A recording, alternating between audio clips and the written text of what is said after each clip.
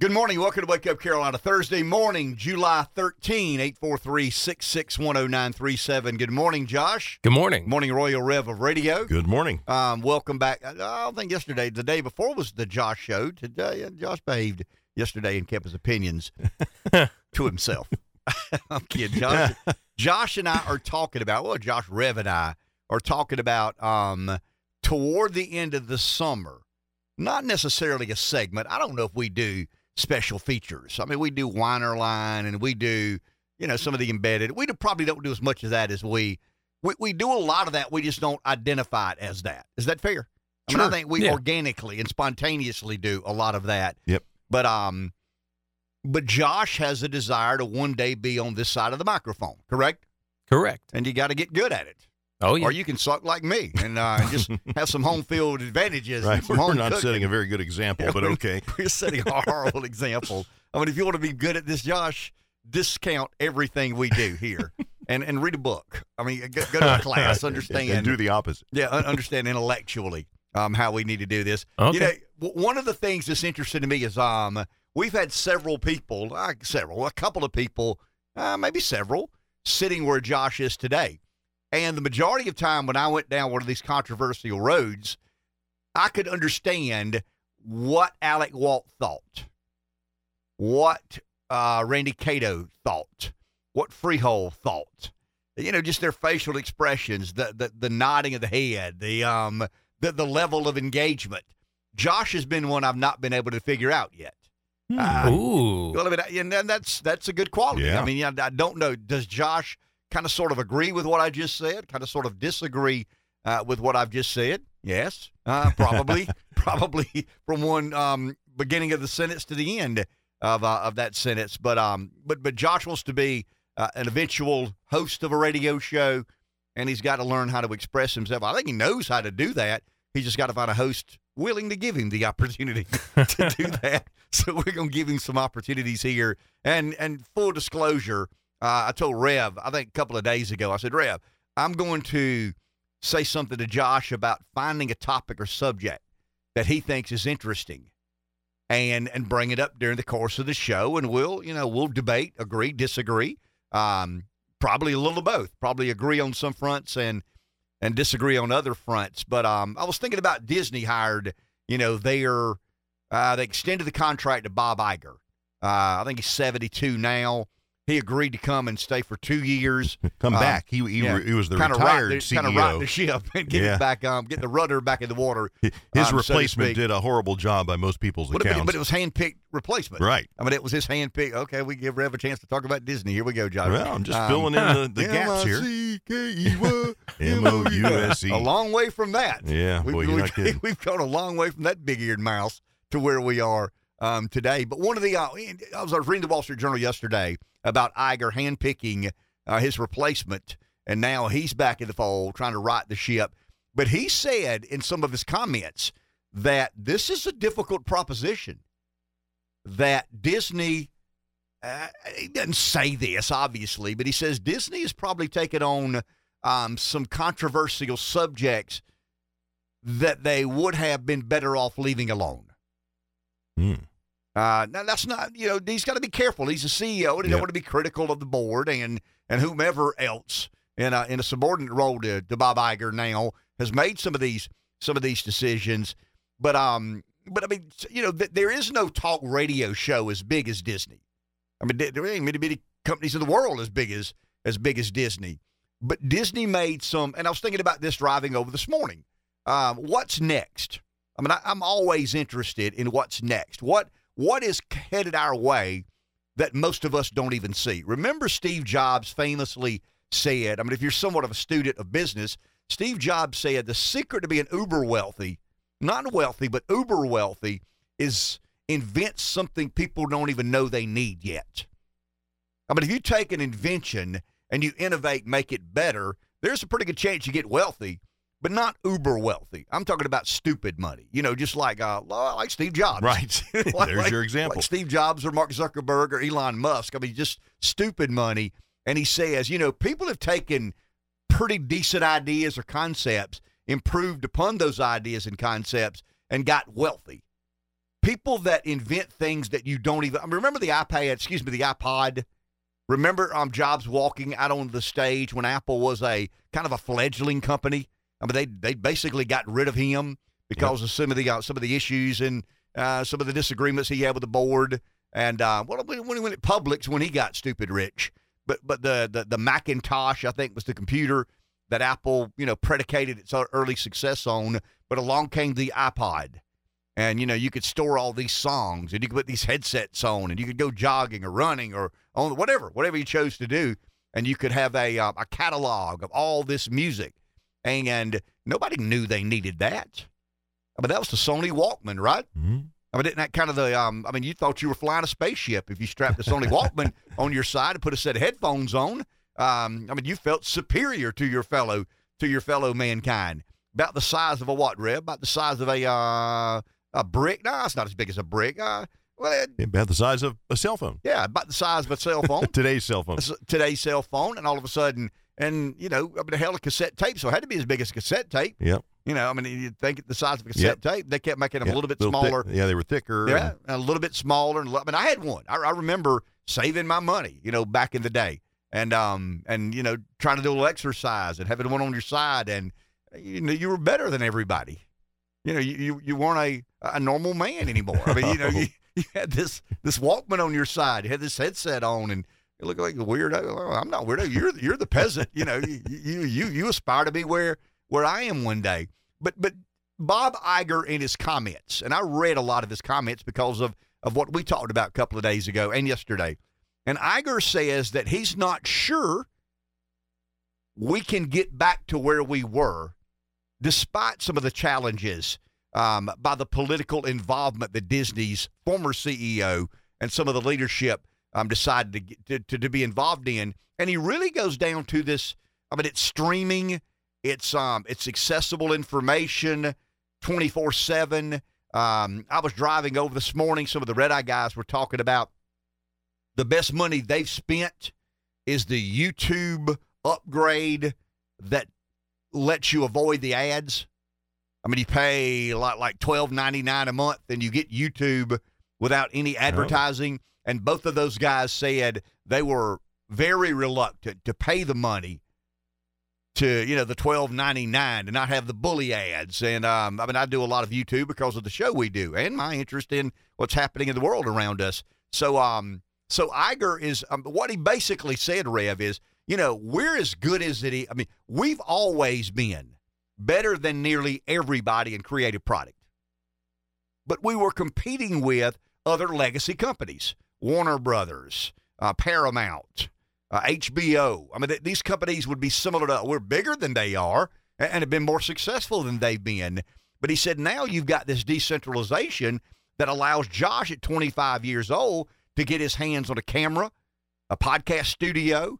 And he said the production quality is, they don't have the overhead.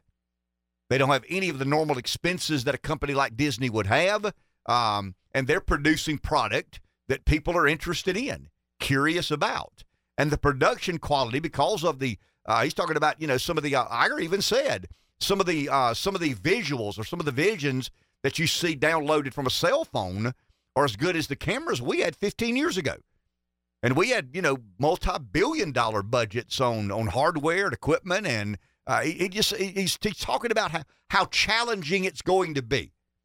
If Disney believes it had a certain share of the market in what entertainment, wouldn't that be? Disney owns ABC, ABC owns ESPN, so they're in all sorts of entertainment fronts. But he said that they're not finished laying off at ESPN, and all of this is because there's just not as much demand for their content. Streaming has changed. He told, and I've seen that you're a Braves fan. So 10 minutes after an Atlanta Braves game, you can go on YouTube and watch a 12-minute summary of the Braves, everything that happened in the game. You don't have to sit there for 3 hours and 20 minutes and watch pitch by pitch. Now, you're a baseball guy, so that's fun for you. That's right. But there are a lot of people who say, man, I could do that or I could do this. So Iger talks about, he doesn't call the Braves out specifically, but he says, there are these companies now that, take the the entire ball game, break it down into 12 minutes, and he's got people at Disney paying attention to the increase in views and clicks on those sites. I'm a Gamecock fan. After every South Carolina football game, you can go back and download a summary of the game, kind of just a capsule of 6, 8, 12, 10 minutes. It really does speak to the nature of the human condition today in regards to instant gratification. Why would I watch 3.5 hours of baseball when 1 minute after the game's over, there is a professionally produced, high-quality summary, and I'm off doing something else? I mean, I check online what the score is of the game, but I don't have to watch in live, every night Olsen hit a home run or Acuna make a great catch, or in my case, the Gamecocks score, give up a touchdown. But you see where I'm headed. And Iger says that that's just a headwind that Disney is going to have a big, big problem dealing with. And I don't know if he's some of these real bright CEOs. I've often believed one of the most important things a CEO can do is lower expectation and over-deliver instead of walking in the door and saying, there's a new sheriff in town, watch what we do. So he's, kind of preparing the investors. I'm thinking of CNBC and Bloomberg when I'm hearing Iger talk. He's an old hand at this. So if you're someone who owns, if you're a mutual fund manager, and you own a bunch of Disney stock, and Iger's basically saying, hey, I'm not promising you the world now. This stock was, it's worth about half what it was in 2021. So in a couple of years, Disney has lost about half of its market valuation. Now, I mean, you can say the company's worth less or worth half. Well, I mean, they've not sold anything that I know of. They're making some cost-cutting measures to, get the budget back balanced, so to speak, or get the margins and profits back where investors are inclined to make an investment. I mean, that's what a lot of people don't understand that. I mean, I think of people in my world that when you are an investor and you invest in Disney, and Disney stock is, let's say, $100 a share, and 3 years from now, Disney stock is $100 a share, you're starting to find another investment to make. Well, when you sell your Disney stock because it just didn't perform, the company takes a hit in market valuation. And that's what's happening here. People are, and Iger explains it, you got to create the perception that we're going to have, a lot of profitability to share with our investors. It's a publicly traded company. I mean, obviously I think he's getting a very performance enhanced pay for the next 2 years, which he agreed is. I think he can make up to 500% of his base salary. But now his base salary is not one of these $100 million, Iger's got his money. I mean, I'm sure he's doing exceedingly well, and Disney lured him back, and Disney said, hey, can we pay you, $3 million a year with the opportunity to make $15 million a year if, Disney performs, and he accepted that deal. So his performance provisions are up to about 500% of his salary, and they didn't go into detail about. Now, I wonder if he addressed any of these box office flops they've had. They've had the woke movies now, and from what I've read, of course, I don't see a lot of Disney movies anymore, but from what I've read, they've just stunk and they flopped at the box office. He touched on that, but obviously, I mean, he doesn't want to go down that road of negativity. We used to be real good at this, and we aren't anymore. He talked a lot about streaming, the confusion, and he really basically said, without saying this, and I'm inferring some of these things from what I'm reading, he inferred that they had a big advantage before streaming came along. Their ability to get their product in front of you, their distribution, their ability to bankroll. That they could block people out of the market because they had a lot of money and they had a great distribution network and a great brand. I mean, they had a great brand, phenomenal brand. He didn't say this, but I think he accepts that the brand's been damaged a bit by, wading off into politics more than they probably should have. But he kept talking about streaming. And it led me to believe that all the advantages they had are far less than they do today. That streaming has allowed companies that couldn't be real competitive with Disney to all of a sudden be very competitive with Disney. And, thinking of Netflix and Hulu and some of Hulu or Disney? I think Disney kind of owns Hulu, don't they? Well, I mean, I don't. I'm sure if they don't, they probably will. Right. But they own part of it. Well, I mean, Iger kind of made it obvious that some of these companies, some of these upstarts that made investments in streaming before Disney really committed to streaming probably have. Well, I mean, why wouldn't Disney own Hulu? Yeah, think about it. I mean, if they've got the money and they see that streaming's where we're headed, and it does seem to me. I mean, you would agree with me here, Rev. You know more about this than I do. Cord cutting is, I mean, it's going to, I mean, it's never going to stop. I mean, we will probably end up in a place where fewer people have cable now than had cable in the 70s. I mean, that's pretty wild.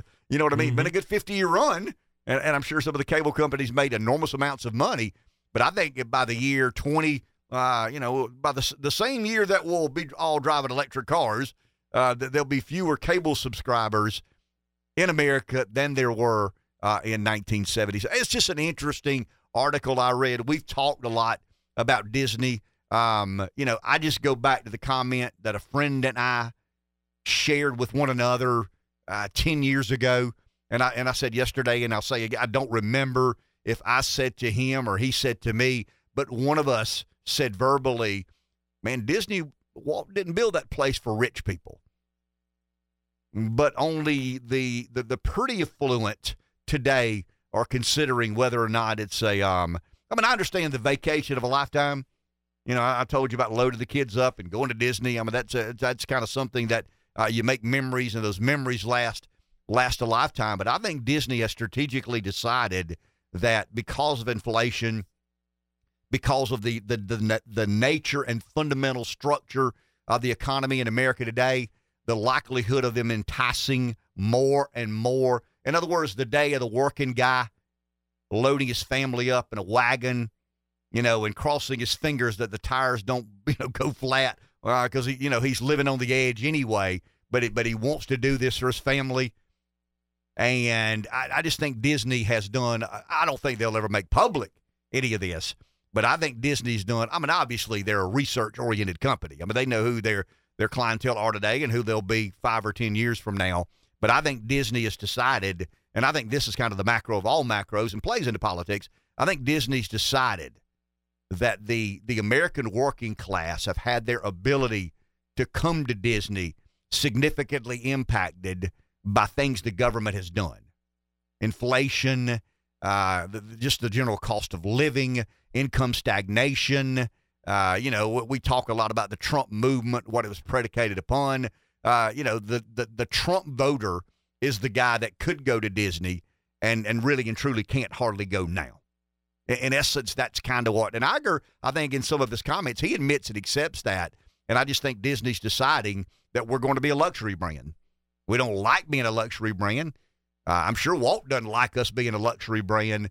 But our most profitable scenario moving forward is to have more people with more income spending more of their money when they come in our park, instead of a family of 3 or 4 picnicking in the parking lot, staying 18 miles from the park. We would rather just laser focus on those folks who do have, a good bit of disposable income. And instead of charging, what's the Grand Floridian? Instead of charging, $3.59 a night, let's charge $5.29. Because in their world, it really doesn't matter. And that seems to be, to me, where Disney. Now, I'm not the CEO of Disney. I'm not on the board at Disney. But I'm no moron, and I can read between the lines. Sure, it looks like. Well, I mean, that's the way it looks. Yeah. It appears to be. 843-661-0937. Let's take a break. We'll be back with some political news on the other side. I was hoping you could explain what the letters AI stand for when we come back, because I was wondering. It's very complicated. It's. Thankfully, you have folks like me. Okay. That can explain complicated. I knew I could count on you. If not, I'll get Camel on the phone. Okay. Take a break. Back in a few. 843-661-0937 is our number. Let's go to the phone. Someone's there. Breeze, good morning. You're on. Hey, do you really think the guys kid at Disney were so stupid to think that the stuff they were doing was, basically going so woke or so far left extreme that it was going to be good for business, or were they just trying to take guys like you and I and start chipping away at us and get us to kind of be more and more Disney, even though they got guys making out on the park benches there and all the other debauchery that Disney endorses. I mean, I just can't imagine. Maybe they are that stupid, or maybe they got a more sinister plan. I don't know. So what is the more? No. I'll stop there now. So I mean, I'll agree with you that there is no way they can be that stupid. I mean, Disney is a highly successful company run by highly competent businessmen and women. Why are they doing? I mean, but if you ask yourself about the same thing with InBev, why would you make that mistake? So you talk about some sinister reason there. What do you propose, Breeze? You're taking off the table, and I agree, they're not that stupid. I mean, they're just not that dumb. So why do it? I think maybe again, you can go all the way down the line on that. Maybe they are just trying to destroy the entire world's economies and everything else for that great reset, or they are just so indoctrinated and so bought in, sort of like I hate to use like just so bought into the whole thing, like the Nazis are so bought into this, or the communists. Maybe they're so bought in on their woke leftist ideals that they're willing to risk it. And what they're trying to do is chip away. You notice over the past 50, 60 years how we become more and more tolerant of stuff we wouldn't have been. Go back to the sexual revolution. Go back to rock and roll. You see how we're being, but, granddad, dad, they didn't like it, but, finally after a while they kind of tolerated it. The long hair, the hippie look, the immorality, less going to church. There was a time where if you went to a town like Pamlico or Lake City or even Florence, and on a Sunday from 11 to 12, there was nobody out. And if you were out, people looked at you like there was something wrong with you. So maybe it's just about us putting up and tolerating more and more, which we have done. Give a little more, give a little more, give a little more. I mean, it says, okay, me and my two boys, we're walking down Disney, and there are two guys making out with each other. There's guys dressed like girls. Little Bobby decided to get a sex change. Maybe that's what they're trying to do. Maybe they're trying to get you guys like you and I to put up with more and more, and just like we have done in the past, kind of this shutter mouse. You and I would kind of complain amongst ourselves, but never really do nothing about it. Never really raise hell of us senators about it. We just always kind of took it, and that might be part of it too, But it don't make sense unless you just bring it down to the basics and say they're doing it on purpose and they're trying to destroy their company. And why are you doing this in America? Because you're trying to destroy America. Why are you doing this worldwide? Because you're trying to destroy it all. I mean, you see it in these movies where these evil geniuses, their plan is to destroy the earth and rebuild it the way they want it. I mean, you see those science fiction movies, and hell, maybe that's all the stuff they're doing. And it may sound crazy, but it's the only thing that makes sense. Thank you, Breeze. Appreciate it. Well, if you look at all these great success stories in American commerce, they are a byproduct of capitalism. I mean, Disney would not have happened in China. Apple, we talked about Apple a second ago. That would not have happened in Russia.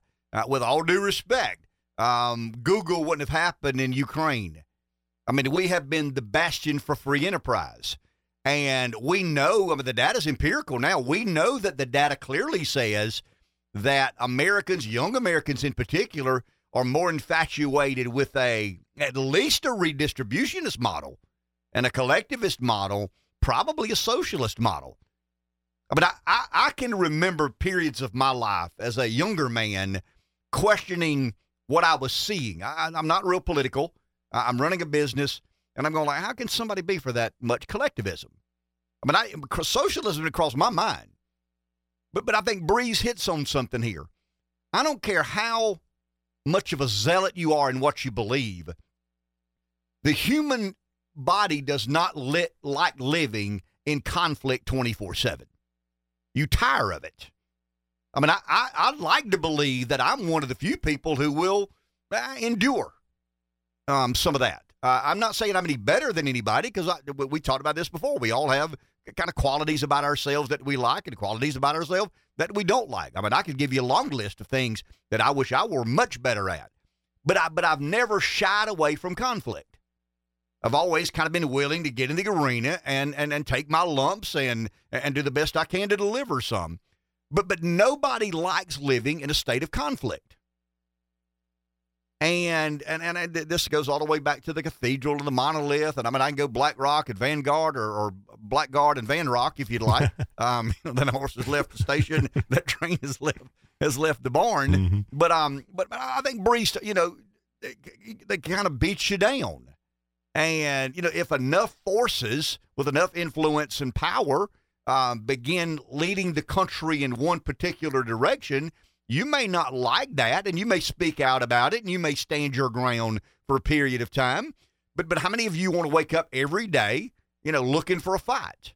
So I do, and I'm not saying that's what Disney's doing.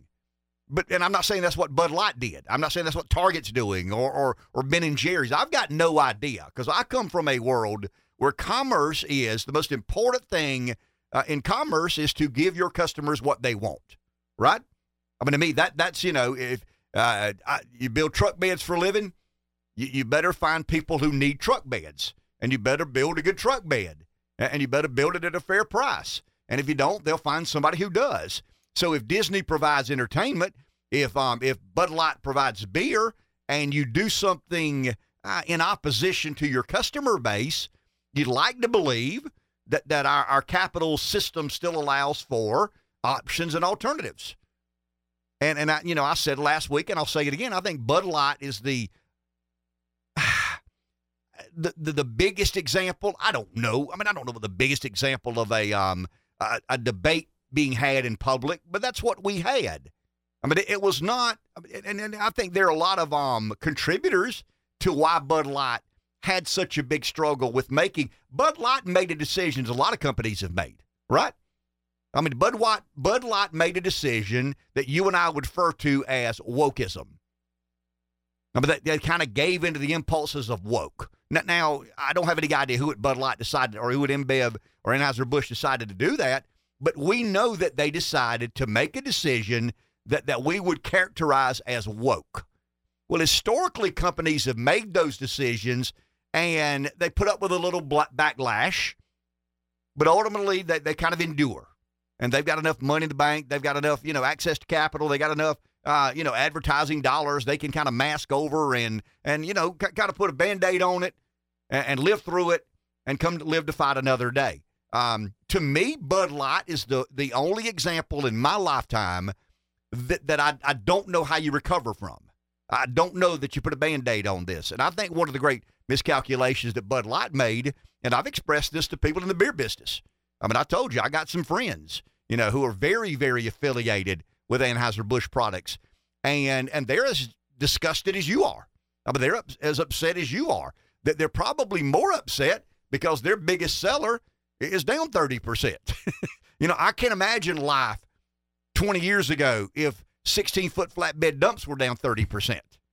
I mean, it sucks. I mean, it really sucks. If you're in the truck body manufacturing business and all of a sudden your number one product, a 16-foot flatbed dump, sells at 30% less a rate, I mean, you've got problems. And you've got to right size, and you've got to make some fundamental changes to how you run your company. But I think Bud Light was an easy debate for America. Now, I don't know that America's ready to have a complicated debate. How much do you really give up? I mean, if you're a Bud Light drinker and you're fundamentally opposed to what they did by engaging a gender dysphoric weirdo, I mean, that's what they did. That they engaged a gender dysphoric weirdo in kind of a ceremonial and celebratory sort of fashion. I think the mistake Bud Light made was understanding or misunderstanding how easy Dave Baker could make another choice. I mean, go back to the SUV, the truck bed, the computer, the microphone, the television on the wall. There's certain things and brands that we have affinities for, and it's a little harder to make a change. But when you go to the grocery store, convenience store, what's right beside Bud Light? Another domestic light beer.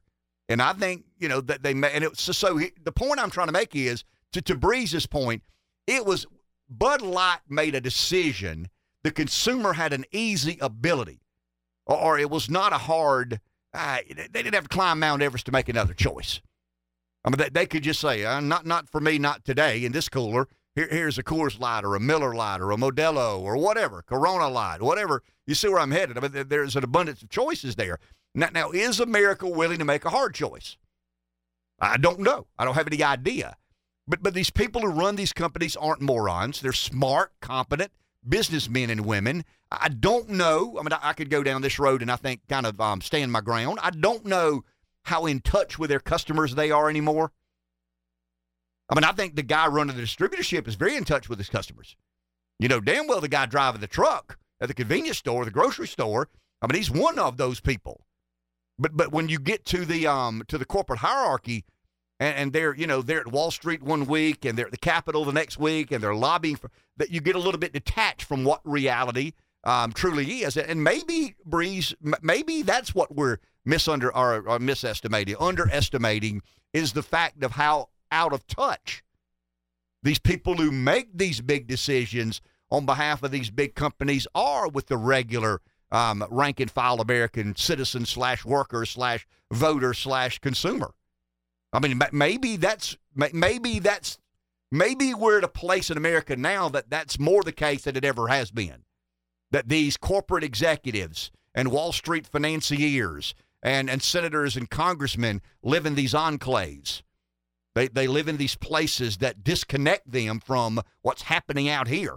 I mean, everybody laughed when Trump announced. I mean, it was a novelty. I mean, and there's some yahoos out there, but not that many. I mean, there's some working stiffs out there mad at the world, but not that many. And maybe that's the central ingredient of these companies making these decisions that you and I scratch our heads with. We're not in those enclaves. I'm not in a Wall Street bank. I'm not in a corner office at a corporate, in a corporate setting. I'm not some law company representing InBev or Target or Disney for that matter. I don't vacation at the Hamptons. I don't eat at some of these 5-star restaurants. Maybe, I mean, we talk about income inequality. I mean, maybe that's the driver of this, the misunderstanding that the executive has, the owner of the business has about who their customers are and what gets them to the point of not wanting your product anymore. I mean, Disney's finding out. I mean, you said yesterday, surely you're not discounting completely go woke, go broke. I said, no, I'm not. I just think they made a strategic decision to offer themselves as a luxury brand, but they certainly have not benefited from making Indiana Jones, a cross-dresser. But that's kind of, you do that because people at your cocktail parties, people in your country clubs share that woke, politically correct sentiment. I don't know that to be the case, but explain in a better way why some of these companies would make their base customer mad. Right. I mean, it doesn't. Why did the marketing person at Budweiser think, hey, I've got a great idea. Yeah. This will go over great. We'll sell more beer. Yeah, the construction workers will love this. Yeah, the truck drivers will love this. The guy putting the muffler on my car, he'll love this. Okay, you finding out the hard way. No, he doesn't. No, she doesn't. Take a break. Back in just a few. 843-6610937. The media will not shoot us straight, correct? But every now and then, they turn the teleprompter off and they get down to shooting you. They shoot you straight, but they don't mean to. Is that fair enough? They say the quiet part out loud. Well, I mean, MSNBC's Mika Brzezinski, wife, and I'll tell you, I told Rev and I started this show in 2013. 2012. Yeah, 2012. In 2012, we started this show. Scarborough was married. I don't think Mika was married. And they're doing that show together. And I told Rev, I said, they'll be together before you know it. Stop that. I mean, that's making an accusation. I mean, that's you stop that. I mean, well. Yeah, it didn't take long. Just had a hunch. Yeah. You were right. They saw something in one another, and she kind of wanted to be received in some of these places, and he wanted to be, obviously. I'll give Joe Scarborough credit for one thing. Some people have sold out, but they kind of half-assed it.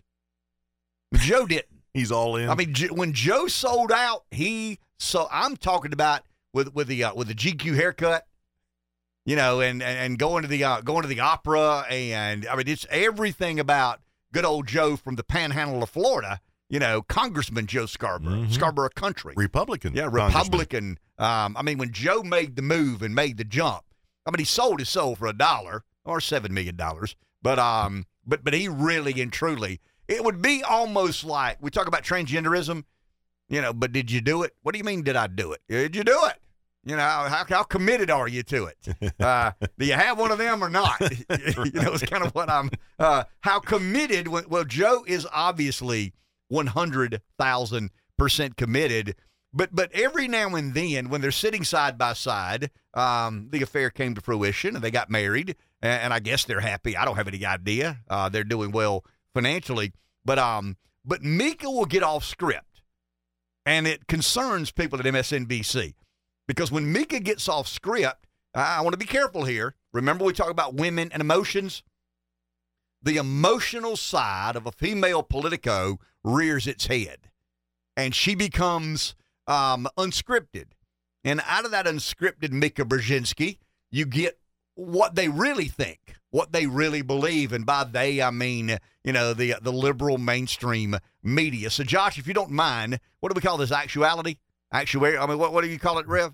Yeah, it's actuality. Okay, actuality. There, I want to make sure I'm right with the lingo. Mm-hmm. So here is, I think this a couple of days ago, when I don't know, the cameraman kicked the cord of the teleprompter, and Mika had to ad lib for a second or two or three.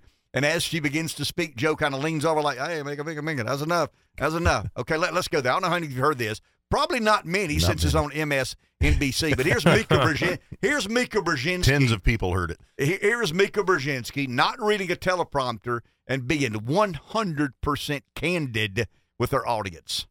To schedule very carefully. Yeah, I think his staff needs to own his age. I'm just going to be honest. I don't think they do a good job helping out the president. And I'm not talking about it like, I'm just saying if you are managing a president's schedule and you are managing a president getting on stage and getting off stage and getting on planes and getting off plane, and yes, he's 80. You need to be there for him and you need to make a pathway. And you sure as hell better make sure he doesn't fall on a sandbag. And I blame the staff for that. I mean, these are the things that are going to hurt him. These are things that are going to be played on a loop. Okay? Let him do his job. Let him do his speeches. Let him work on policy. Let him do his connections in Congress, unlike any president that we've seen, I don't know, since Clinton. But my God, make sure, you know, your Secret Service, you're his staff, that you were there and you're telling him what's next. And it's not because, don't take this as, oh, he can't even get from one place to another. When you're busy and you're on stage, and we've been on stage, right. I've done speeches, and I'm so nervous. I'm doing the speech. I'm trying to get it right. And when it's done, I don't know which way to go. And I'm looking for direction. So do a better job. Because you can't have these video images of the president tripping or the president like going the wrong way. It's not going to work in this presidency because his age is going to be a factor.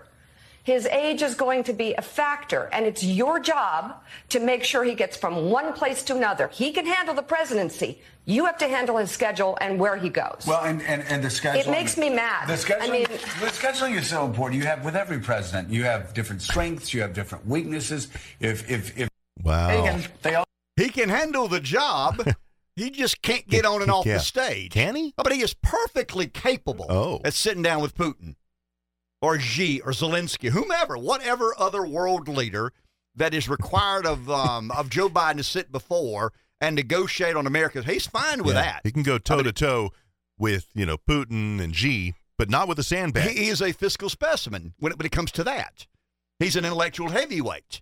I mean, he at the negotiating table with President Xi is in America's best interest. I mean, Xi's outmatched, Putin's outmatched, all these other foreign leaders and diplomats. But somebody's got to help his old ass on and off that stage.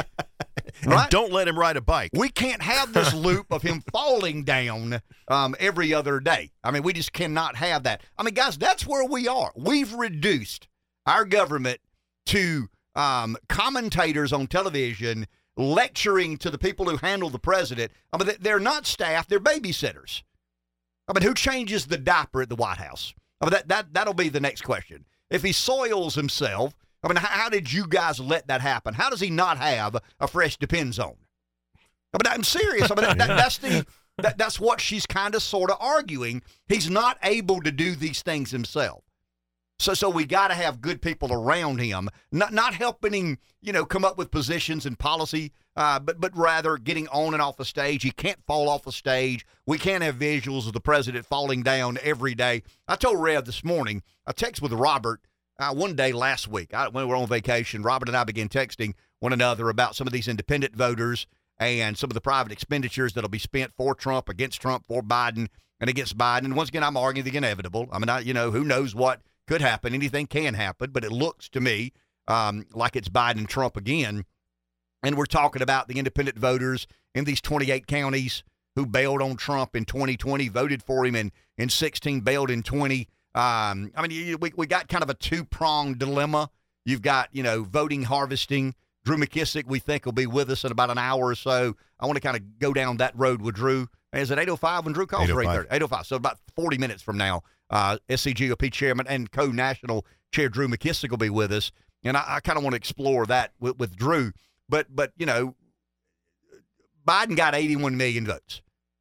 Trump got 74.5 million votes. So Trump's got to pick up a little bit. I mean, he's got to gain some of those independents back. I get he went from 63 to 75, but it's undeniable in those 28 counties in 5 states.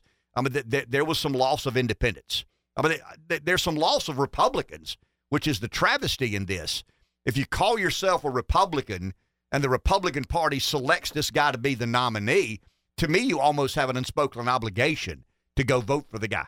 I mean, if not, you're just not a Republican. Go vote for the member of the other party. I want to stay on that road, but we got to take a break. We're kind of loaded up today. I think John Decker will be with us in 2 or 3 minutes. Yep. So let's take a break. Pay some bills. Back in a few. 843-661-0937 is our number. We've had a lot of guests this week. Had a lot of guests yesterday and the day before. We've got several guests today. One that we always count on is on Thursday morning at about this time. John Decker, who is Gray Television Senior National Editor, White House Correspondent, is with us. John, good morning. How are you, sir? Hey, I'm doing great, Ken. Hope you're doing well today. Had a great July 4th week off, and hope you're having a good week this week as well. We are. Hope you did the same. So, John, I've got a question. I'm concerned. Ukraine is pressing for membership in NATO. One of the articles of NATO said that if one nation of NATO is at war, they're all at war. Now, I'm paraphrasing a bit there, but that's kind of my interpretation of that pact. How close is Ukraine to joining NATO, and where does President Biden and the United States government stand in regards to that issue? They are not close. There is no concrete timeline that was given for Ukraine to join NATO, and it's for the reason that you just stated.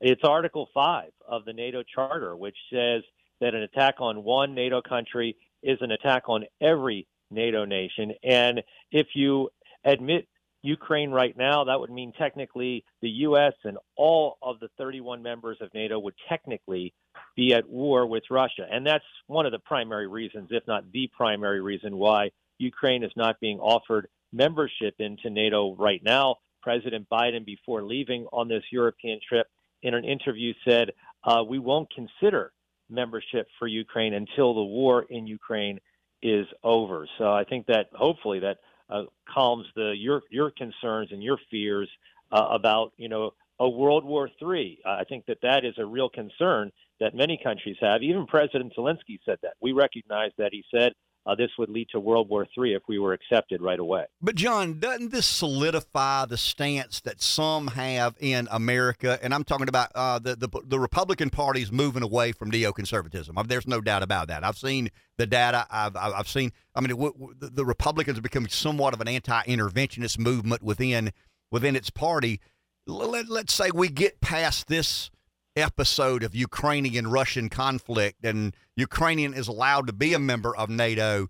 Isn't it far more likely that Russia invades Ukraine again and the United States has no choice but to engage because of Article 5 in NATO? That's my concern. I understand with clarity what they're doing now. But my concern is, do we believe the next Russian president is not going to be expansionist in nature? Because that would be the first time in their history. Well, I think that, because of Article 5 that exists, that's the reason why you don't see Vladimir Putin right now. I mean, who's to say what may happen in the future? But I think that's the thing that makes him think twice before marching into Latvia or Lithuania because of Article 5. And those two countries are members of NATO. You down the road, let's say it's 5 years down the road, Ukraine's a member of NATO. I think that would lead Vladimir Putin to, again, think twice before taking any action against a country that's a member of the NATO Defense Alliance.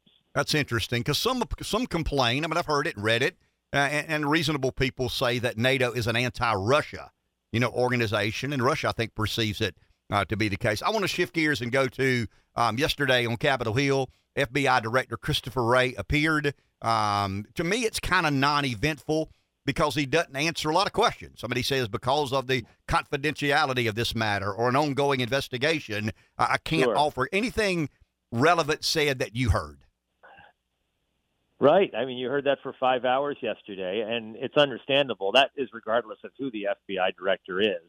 But Christopher Wray frustrated many Republicans on the House Judiciary Committee yesterday because of those types of answers. But those types of answers are, I think, what we should expect as it relates to ongoing investigations and the fact that the law enforcement, the head of the FBI, is not going to comment on an ongoing investigation. That being said, he did push back on some of the challenges that he got from some Republicans on the Judiciary Committee, including from Jim Jordan, who's the chairman, and directly said that the FBI is not protecting Hunter Biden. It defended the execution of that search warrant at former President Donald Trump's home at Mar-a-Lago in August of last year.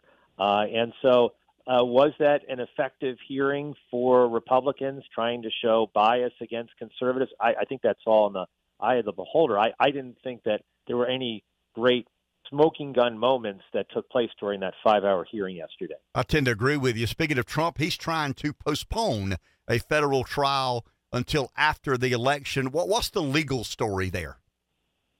Well, what happened is Monday night there was a motion that was put forward to the judge presiding over this case in which Donald Trump's lawyers asked for a delay until after the November 2024 election. They talked about the fact that they said the former president could not get a fair trial now, could not get an impartial jury now. And also they throw in that he's running for president right now.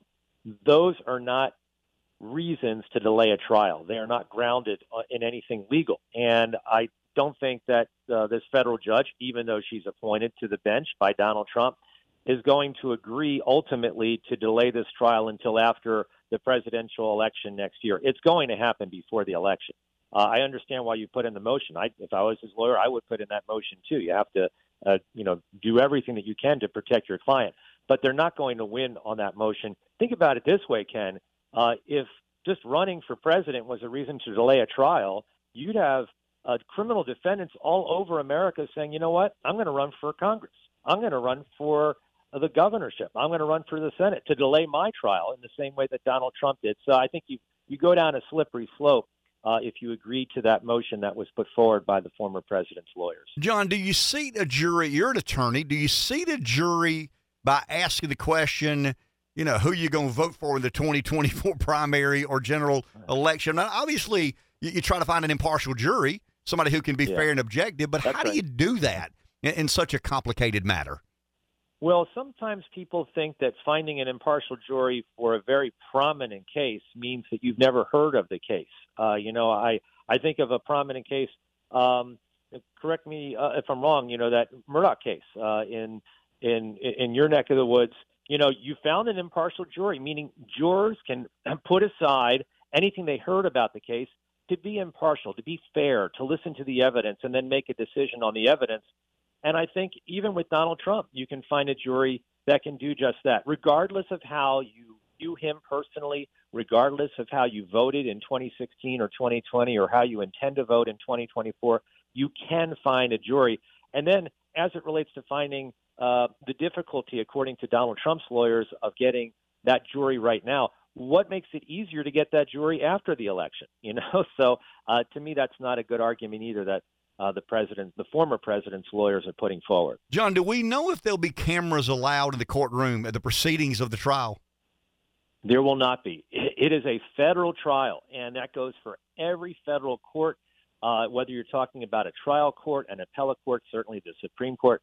There are no cameras permitted in the courtroom. There are no still cameras permitted in the courtroom. You can't even get a photograph of what the defendant looked like. That's why, you think about these very high-profile federal trials, you see these sketches of what's happening in the courtroom. That's what you and I have to rely on if we're not in the courtroom, seeing it with our own two eyes.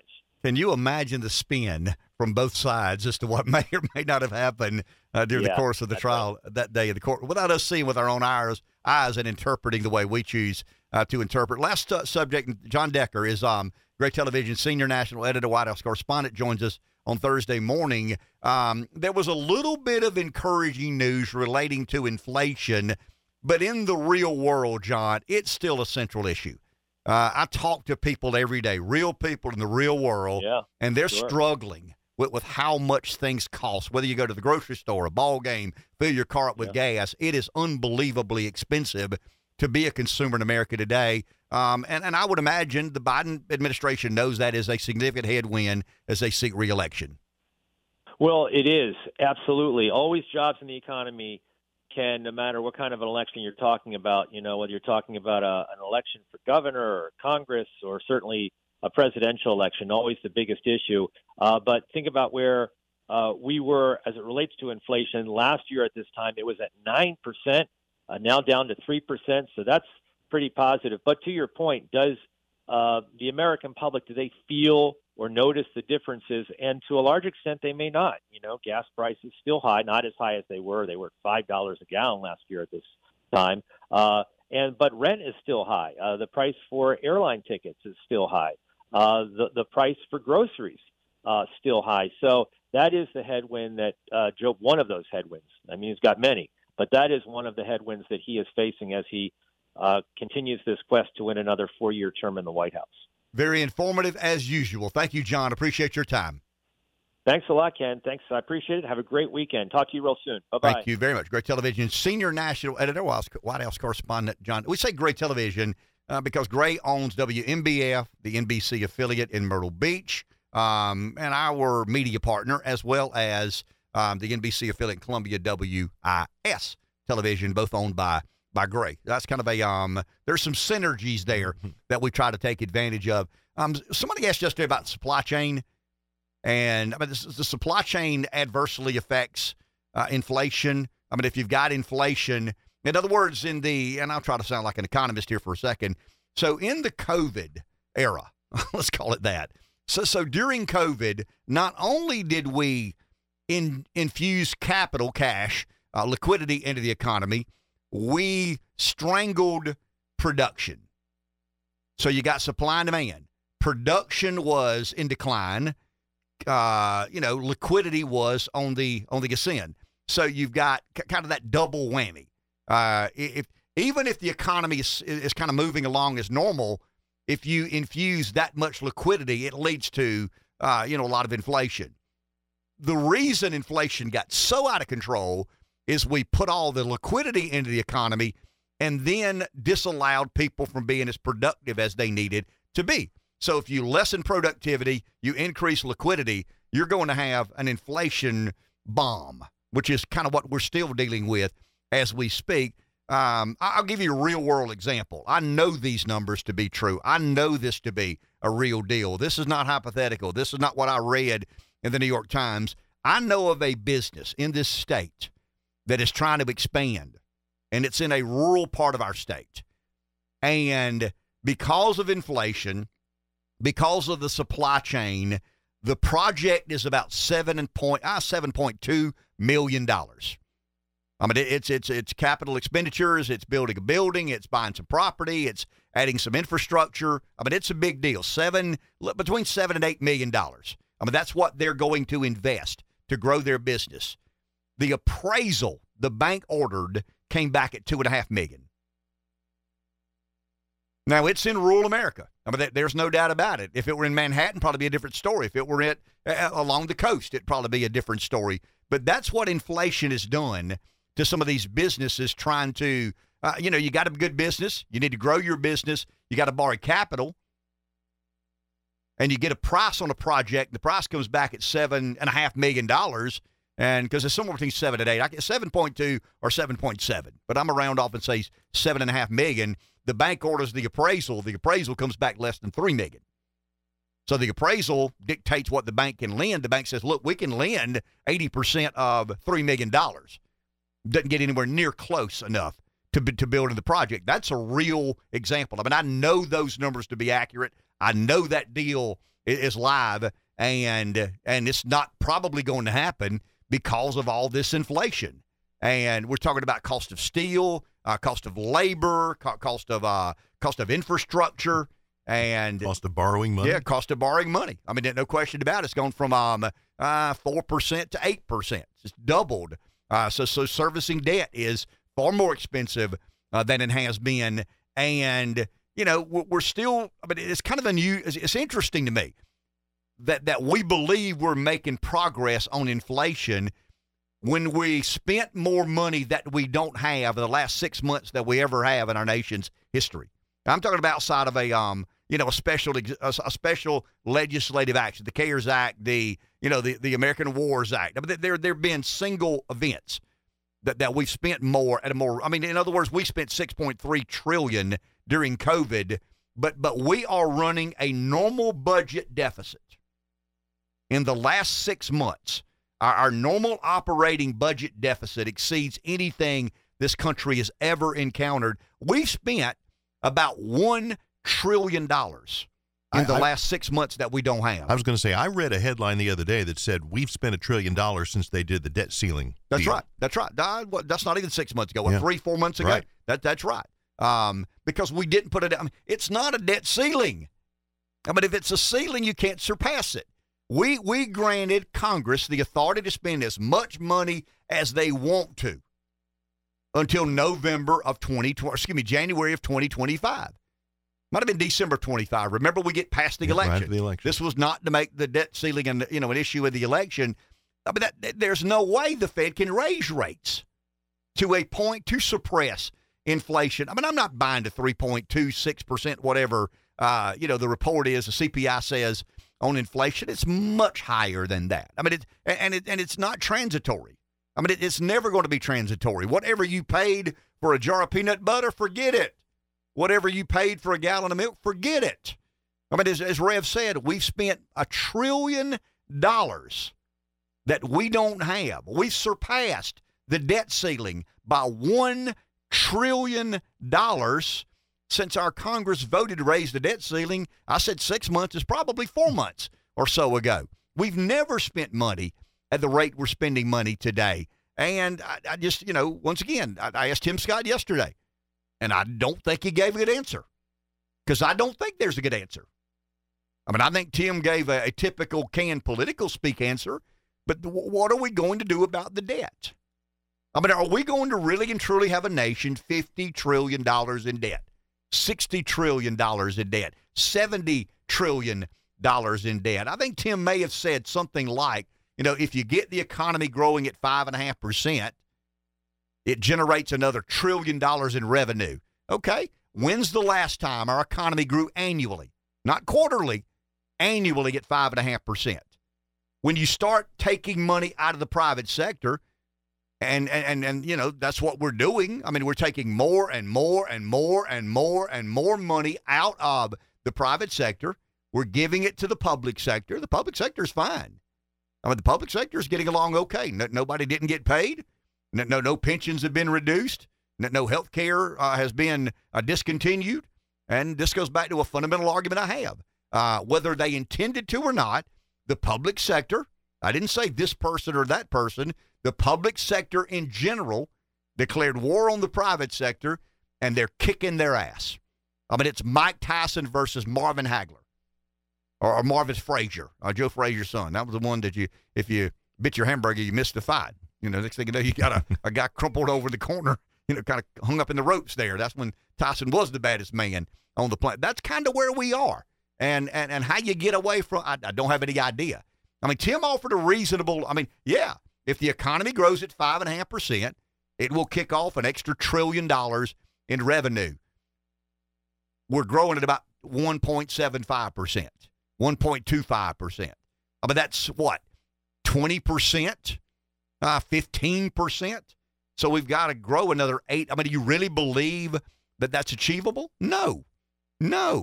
Until you unleash this economy by not taxing, not regulating, not mandating, not stipulating, but we tend to do more and more of that instead of less and less of that. Take a break. Back in a few. 843-661-0937. I reiterate, 2 Celsius in 4 hours are better than 1 Celsius in 1 hour. Now, they help us. They sponsor this show, Pepsi of Florence. So I'm doing the math. I'm doing them a disservice. We'd rather you drink a Celsius every hour and just be in complete and total chaos. 200 grams of caffeine every hour would create a monster. But I have found in my particular line of work, with what I'm required to do every morning, 2 Celsius over 4 hours is better than 1 Celsius in 1 hour. You're kind of pacing yourself for the 4 hour. I'm kind of a Celsius marathoner. Right. Instead of a Celsius sprinter. But the Celsius marathoner may not consume as much Celsius as a Celsius sprinter, and our job is to help them sell Celsius, right? And doing a 4-hour radio show is kind of like a marathon on a talk radio station. It is, right? Especially when people don't call in the middle of summer. I need that interaction to stimulate. Really and truly. If not, I'll get off on these tangents and we'll talk about. You think? We'll talk about white nationalism, extreme nationalism. I've got all these theories. They're not predicated or not founded upon any evidence. It's just simply the way I see and the way I believe. But patriotism and nationalism and extreme nationalism and immigration. I was thinking about this morning. A lot of this is born in, and we make up a couple of words here. A lot of the white nationalism in America today is kind of immigration restrictionism, trade protectionism. Those are my words, not some of the experts out there, but it's a fair debate. The point I tried to make yesterday is when Tommy Tuberville says white nationalist, maybe it's dog whistle for racist. I don't know. I don't know Tuberville's heart. I think white supremacist is racism 101, to believe your race is supreme to another. But I think white nationalism, there's a fair debate. I'm a white dude, and right now in my political existence, I'm pretty nationalistic. I want American interests to be prioritized over some of these globally centric endeavors that we've included. So I want to go back to something you mentioned earlier this morning. We were honored to have Senator Tim Scott on with us yesterday morning, and you made a comment just kind of quickly in the last segment or the segment before where you thought that there were a few answers during his interview that you weren't really impressed with. Well, I was not impressed with his answer on the debt. And I'll be honest with you, there is no good answer.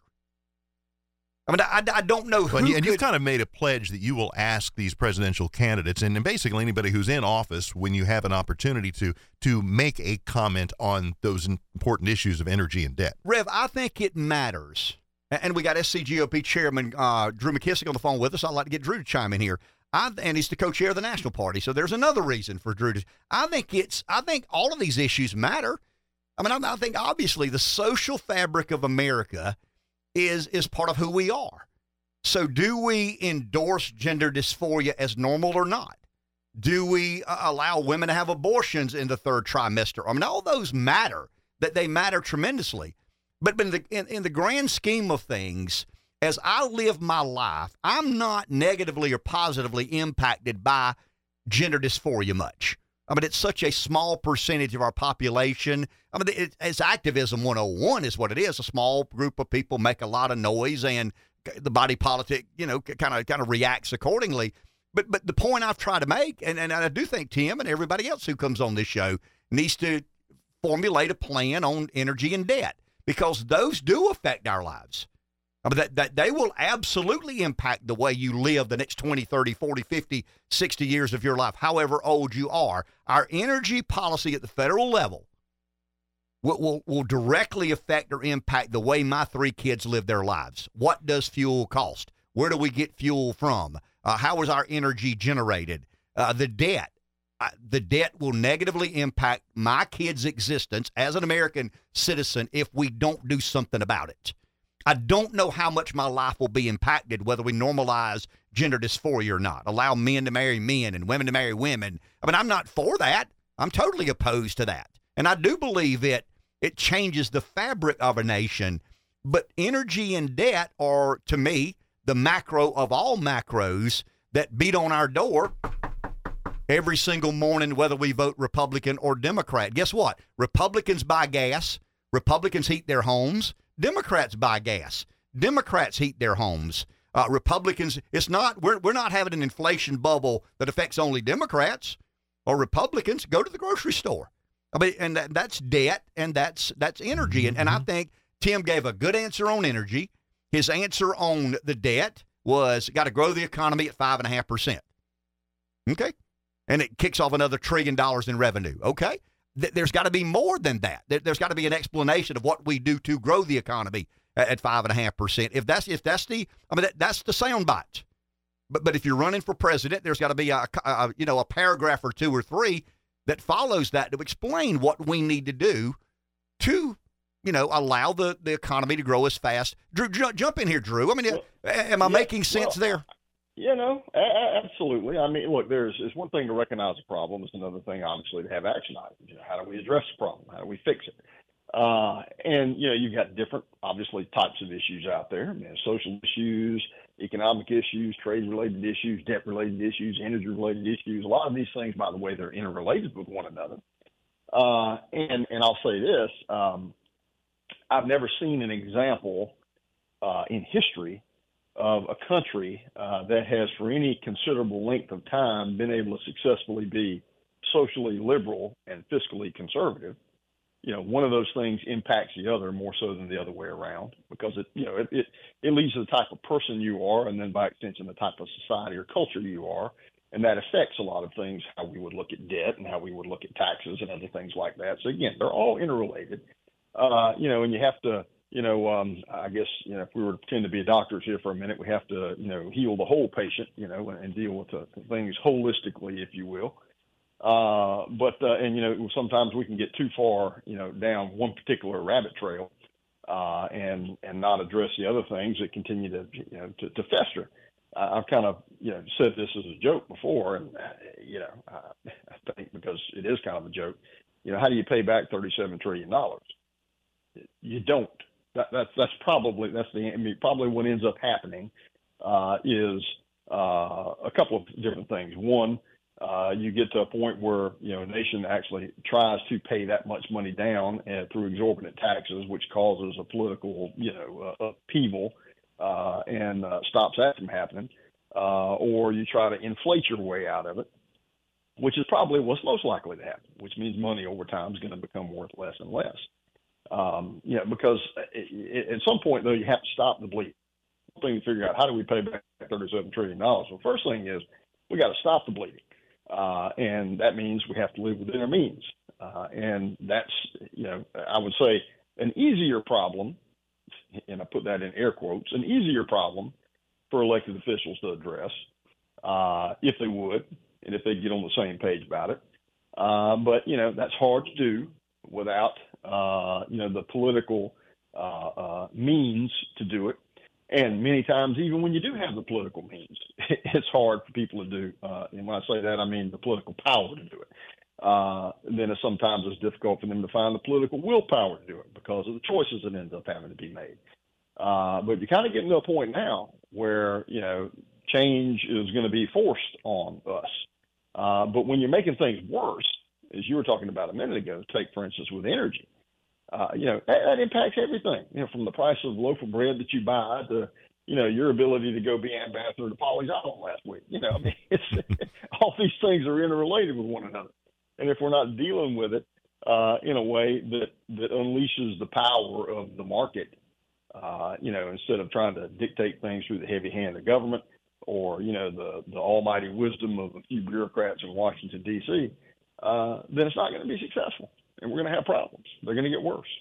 And Drew, I'm a Republican because I believe we offer the best solutions. I mean, I don't think I offer the best solutions at every turn. I'm certainly not that arrogant, but I do believe that Republicans in general offer better solutions to energy, better solutions to debt, better solutions to some of the social fabric of our country. But here's our conundrum, and I want to get your take on this. I read a lot when I wasn't drinking last week at Pawleys Island, and one of the things that concerns me, and you would know far more the data than I, but there's a segment in our party, and I know we redundantly talk about this, but we got to say grace over this, and we got to figure out a way to kind of work through this conundrum. We've got a percentage of Republicans who just ain't voting for Trump. We got a percentage of Trump voters who ain't voting for anybody but Trump. And that number's substantial. It's not 50%. It's not 60%. But it could be 15, 20, 25% in either one of those camps. Is it your job as SCGOP chairman, a co-chair of the party, to try to help those two factions come to some sort of reasonable resolution? Sure. And, again, fundamentals, politics 101. Successful politics is about arithmetic, particularly about addition and multiplication, not about subtraction and division. Losers don't make policy. You got to win. How do you win? You got to get 50% plus one. And in the national sense, we have the presidential race. You got the electoral college. We've got out of 50 states. You and I can bet our house right now on probably how 38 or 40 of them are going to vote. The other ones are where that battle is going to be contested.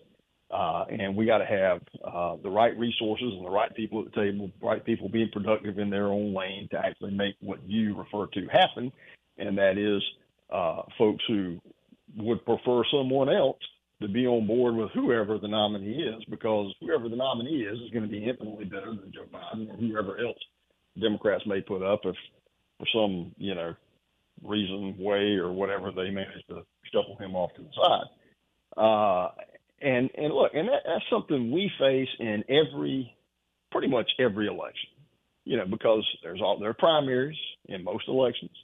And many times they get divisive. I mean, we're from South Carolina. We know about divisive primaries, I mean, we've been through that kind of stuff. As a co-chairman and a state chairman of the state party, I've got around for the last good number of years and deal with folks from other state parties. When it comes to, hard-hitting primaries, there's not a lot of folks who could hold a candle to us. But I will say, though, in spite of all that, we do a pretty good job of winning races in South Carolina. So, I mean, that's a microcosm of what has to happen at the national level and getting everybody, at least, grudgingly onto the same page. And look, and I talk to donors and I talk to grassroots activists who have the same attitude either one way or another that you just expressed. But we do know what they don't want. Now, the question is, okay, not do they vote for the other guy, but do they turn out? That's key. Do they make sure that they vote in that particular race? That's important. Do they still, stroke a check to help make the political machinery possible, once we get past, the nomination process? And that's something that is always with us, because every election we've got choices. It's a free market, and everybody doesn't like everybody. And political parties are by nature, they're coalitions. Coalitions of people who don't agree on everything, but we got some fundamentals that we agree on. And then at some point, we have to have the conversation about, okay, how much do we truly care about what we say we agree on, to the point where we're willing to go with somebody that ain't our favorite person in order to try to get down that road. And that's something we have to do in every election cycle. Drew, do we, and this is a weird way to ask, but do we run a campaign to try to find common ground? In other words, we're going to have a highly contested primary. We have a very polarizing front runner in this highly contested primary. I would argue it's not different, but maybe a little more intense than it normally is. Some of these divisions within, because of that 800-pound gorilla who's in the room. Some wish he would be gone, and some wish he would stay forever. I get all that. I mean, I'm kind of in both camps there. I'm not an always Trumper. I'm not a never Trumper. I'm somewhere, I think, between the two. But should the party identify this as a legitimate issue and begin campaigning to these two camps? Well, there's a lot that goes on, obviously, behind when it comes to with the campaign. Well, tell us as much as you're comfortable telling us. I mean, you know that issue better than I do. You know that there's an element in mine and your party that are going to vote for nobody but Trump. There's an element in our party that ain't ever voting for Trump. Well, say for instance, when it comes down to the mechanics of the campaigns that I was referencing earlier. So, for instance, we've had a lot of conversations about, early voting, ballot harvesting, et cetera, all these different things that not South Carolina, but other states end up dealing with because of changed election laws. And where we haven't been able to change those laws, we've got to be better at whatever those laws are at turning out our vote in order to win. Well, you've had a lot of Republicans, a lot of folks in those states who, and a lot of candidates who have said, no early voting, no mail-in voting, only voting election day, and try to make that some sort of, religious dogma, when it comes to elections. Well, that ain't the way to win, particularly in those states, because the rules of the road require that we actually use these other tools and other options to get our vote out in order to win. Well, one of the things that we're working to do is to get all of the presidential campaigns, particularly because they've got such high visibility, and then down to the state level, other races, to get on board with that program I think we talked about a couple of weeks ago called, Bank Your Vote. Mm-hmm. It's a way to actually exploit that and exploit those rules in those states, because it doesn't matter who the nominee is. Even if it's a person who has been saying religiously only vote on election day, everything else is wrong, that person is going to want to win. And they're going to understand the math. When the math is just laid bare to everybody, that the only way we're going to win, particularly in those states that I'm referencing earlier, the targeted ones, the ones that are going to decide this thing, the only way we're going to win those states is by expanding our voter pool. And that's getting out to those low propensity, conservative inclined, or Republican voters who's got to poke with a sharp stick several times to get them to show up. And that candidate, whoever that candidate is, whoever that nominee is going to have to be on board with that, because that's the only way we're going to win. So we've been working behind the scenes now with as many of the different campaigns at all these different levels, particularly presidential candidates, to get them on board with that program, to actually begin to use it once we roll this out, and to promote it and promote that message of voting early and expanding our universe. So a lot of little things like that we have to do to bring them to the table on the mechanics of winning.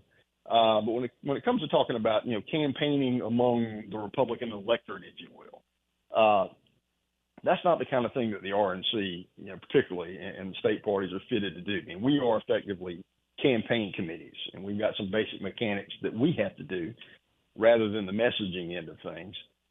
Because if we don't do those basic mechanics, nobody else will. Nobody else is equipped to do them, and in some cases, nobody else can legally do them. And if we don't do the things that only we can do, we're going to have a problem, and that's the things that we have to focus on. Drew, 1 minute. You got to get out of here, but I want to get your. So you believe, as RNC co-chair, that we're making progress in catching up to the Democrats in what I'll refer to as voting season instead of election day? Yes, absolutely.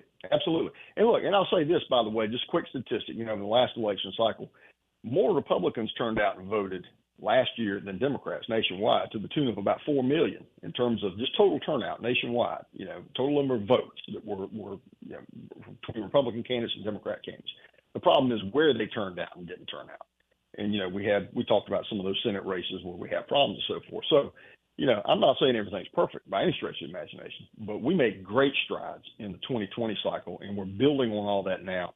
And this program I just referenced a minute ago is another big piece of that we'll have all the presidential candidates and all the way down to the local level participating in before this is over. That will help drive that low propensity turnout in those targeted states, and that makes winning more likely. And that's very encouraging. Thank you, my man. Appreciate all that info.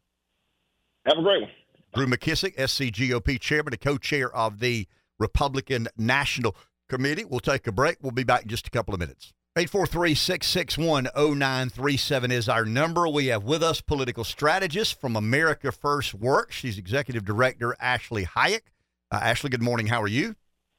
Good morning. I'm great. How about yourself? I am doing well. So yesterday I watched with bated breath for the FBI director, Christopher Wray, to answer questions, and he didn't. He deferred. He stonewalled is the word. Stumbled and stepped around. so some of the answers. Is that a fair interpretation? Some of the things that we really want to know, and if you're a Republican, you're suspicious that there may be an attempt by the federal government to weaponize some of its most powerful forces, the FBI being one. I don't know if Republicans left yesterday any less suspicious, but any more assured. What was your take on that? I think you provided an excellent summary, and that's why Americans are not just suspicious, but only 37% of Americans have a favorable view of the FBI. And Christopher Wray's lack of forwardness, the lack of answers continue to reinforce why. I mean, when asked about the FBI's investigation into the financial activity of the Biden family, he just refused to answer the questions. And this is after we recently learned that the FBI was actually slow-walking the investigation, which is quite an extreme opposite reaction to what they've done to President Trump. Ashley, is this our hippie moment? I mean, as a Republican, we've historically defended institutions. We've said you got to trust the FBI. You got to trust the American military. You've got to trust the CIA. I mean, that's kind of a weird way to explain it. But it's interesting to me to watch Democrats defend the honor of our federal government and Republicans go on the attack. Is this our hippie moment? You know, I love that you call it a hippie moment. Our justice system has become very partisan and hyper-politicized. You could say the same for our military right now. I'm a Marine wife. I'm a proud Marine wife. I love our military. And you can even say, you know, the men and women on the ground for the FBI or the men and women on the ground for our military, they don't buy into this hyper-politicization of these agencies. However, what we've seen happen and what we've seen unfold, this is what you would expect from a Russia or a Cuba or a Venezuela, not the United States of America. It is a two-tiered system. It is a weaponization of our judicial system. And I want to go a little bit step further. I think, you know, had this stayed in the swamp, we may have not necessarily seen or opened our eyes as closely. But we learned yesterday that Director Wray admitted the government has been working with financial institutions like Bank of America, giving the FBI access to gun purchase records with no warrants, no subpoenas of innocent Americans. We learned that the FBI, you know, they sent 25 agents to the home of a Catholic dad who prayed outside an abortion center. And meanwhile, the FBI has specifically said that most of the violent cases involve attacks on pro-life targets, not on abortion clinics. The FBI has hundreds of thousands of inappropriate FISA warrants. That's surveillance of innocent Americans. And Director Wray wouldn't even say how many people were victims of it. Was it 200,000? Was it 1 million? That's still unclear. So the fact that this has completely come all the way down to men and women of America, I think that's where people are starting to open their eyes. And remember, that's what President Trump was actually all about. He was about restoring the power to the American people, to the forgotten man and woman. So I'm not necessarily sure that this is our hippie moment, but I do think that this is our revival to restore power to the American people away from the swamp. Okay, if this is our hippie moment and we're willing to dance naked on the hood of a Volkswagen at Woodstock listening to Bob Dylan, what will be done about it? I mean, in other words, I hear from average Americans every day. I'm formerly an office holder, currently a radio show host. I interact with what I call the America First voter. They are not just suspicious. They're sure that the federal government has a two-tiered system, but they don't believe anything will ever be done about it because nothing ever happens to those people. Encourage the people who feel that way. Okay, so a couple things. Number one, we've seen Republicans completely come out of their shell, I would say, in the past 6 months. Look what's happening at Ways and Means. Look what's happening in oversight and exposing the corruption that's taking place. America First Works has called for the impeachment of Mayorkas due to the border crisis. I think that just goes to show you it's another three-letter agency, Department of Homeland Security. We need to secure the border, defeat the drug cartels and human trafficking, and ultimately that's going to happen when we elect a new president in 2025. But there also are other things that we can do immediately. Number one, Congress needs to continue to push back on the FISA, the surveillance piece. Don't extend it. If Congress does extend it, create civil or criminal penalties for omissions or misrepresentations within the application process. Decentralize the power. Congress needs to push for less swamp and more power to the American people. Streamline it, less regulation. There are definitely different parts of FBI's counterintelligence and law enforcement authorities that can be divided to other agencies, so it's not all in one same building off of Pennsylvania Avenue. And finally, if Director Wray is saying he's not aware of parts of the investigations, call him back. Make sure he is held accountable. We have to ensure that there's upward notifications on sensitive cases. We need to make sure that investigations concerning sensitive matters, that those that are going to be held politically and legally accountable, like Christopher Wray, are completely informed and that they're held accountable for the decisions made in that office. Honestly, I think at the end of the day, when 2024 and 2025 roll around, we will have a different look at what our governing institutions can look like. How can we make your job easier as executive director of America First Works? How can we support your efforts? Oh, I appreciate that question. Number one, sign up, AmericaFirstWorks.com. We work not just at the federal level, but in the states. And so, passing state legislation, giving parents their rights back, their rightful rights back, right? And be a voice. Contact your congress member. Contact your senator. Demand action. And sometimes people think, oh, they're not going to listen to me. But the more they hear from constituents, the more likely they are to act. But stay in touch with us, AmericaFirstWorks.com. Very well explained. Ashley, thank you for your time. Have a great day. Thank you. Bye. Kind of an interesting perspective there. I mean, I hear that a lot. I think that the majority of America Firsters, I consider myself, I'm a Trump voter, but I'm an America First loyalist. I'm not a never Trumper. I'm not an always Trumper. Trump has been, I guess, the symbolic, the symbol. The symbol of America First in a political actor, figure, or character. But my devotion is not to Trump the man, but rather America First, the movement. And we were talking earlier about these different words and what they mean, and I guess the definition of these words. My interpretation of what these words mean is because of my America First leanings and biases. Nationalism. I would imagine if you're a neocon, nationalism freaks you out. If you're a globalist, nationalism freaks you out, and you would have a different interpretation. See, this goes back to the kind of the genuine theory of talk radio to me. I don't think I have a right to simply give you my opinion. I don't. If I'm a guy at a bar, I do. But somebody's entrusted in me the ability to engage an audience. I don't have any idea. Well, we think we have somewhat of an idea of how large our audience is. And with that comes a degree of accountability. When I give my opinion, it's got to be an opinion based in what? What I interpret to be true. Now, Jeff would have a different interpretation, right? We know that. And he's certainly entitled to that different interpretation. But I can't just wake up one morning and say, wow, it'd be fun to have that opinion. It'd be real fun to believe that. Now, you got to believe something in your bones, and you got to be willing to kind of put it out there and defend it and stand, against criticism when it comes your way. And I just don't believe that white nationalism is racism. I think white supremacy is racism 101. But I think white nationalism gets complicated in a hurry. It really and truly, I think nationalism is different than patriotism, because I think patriotism is the love of your country and nothing else. I think nationalism is the love of your country at the expense of another.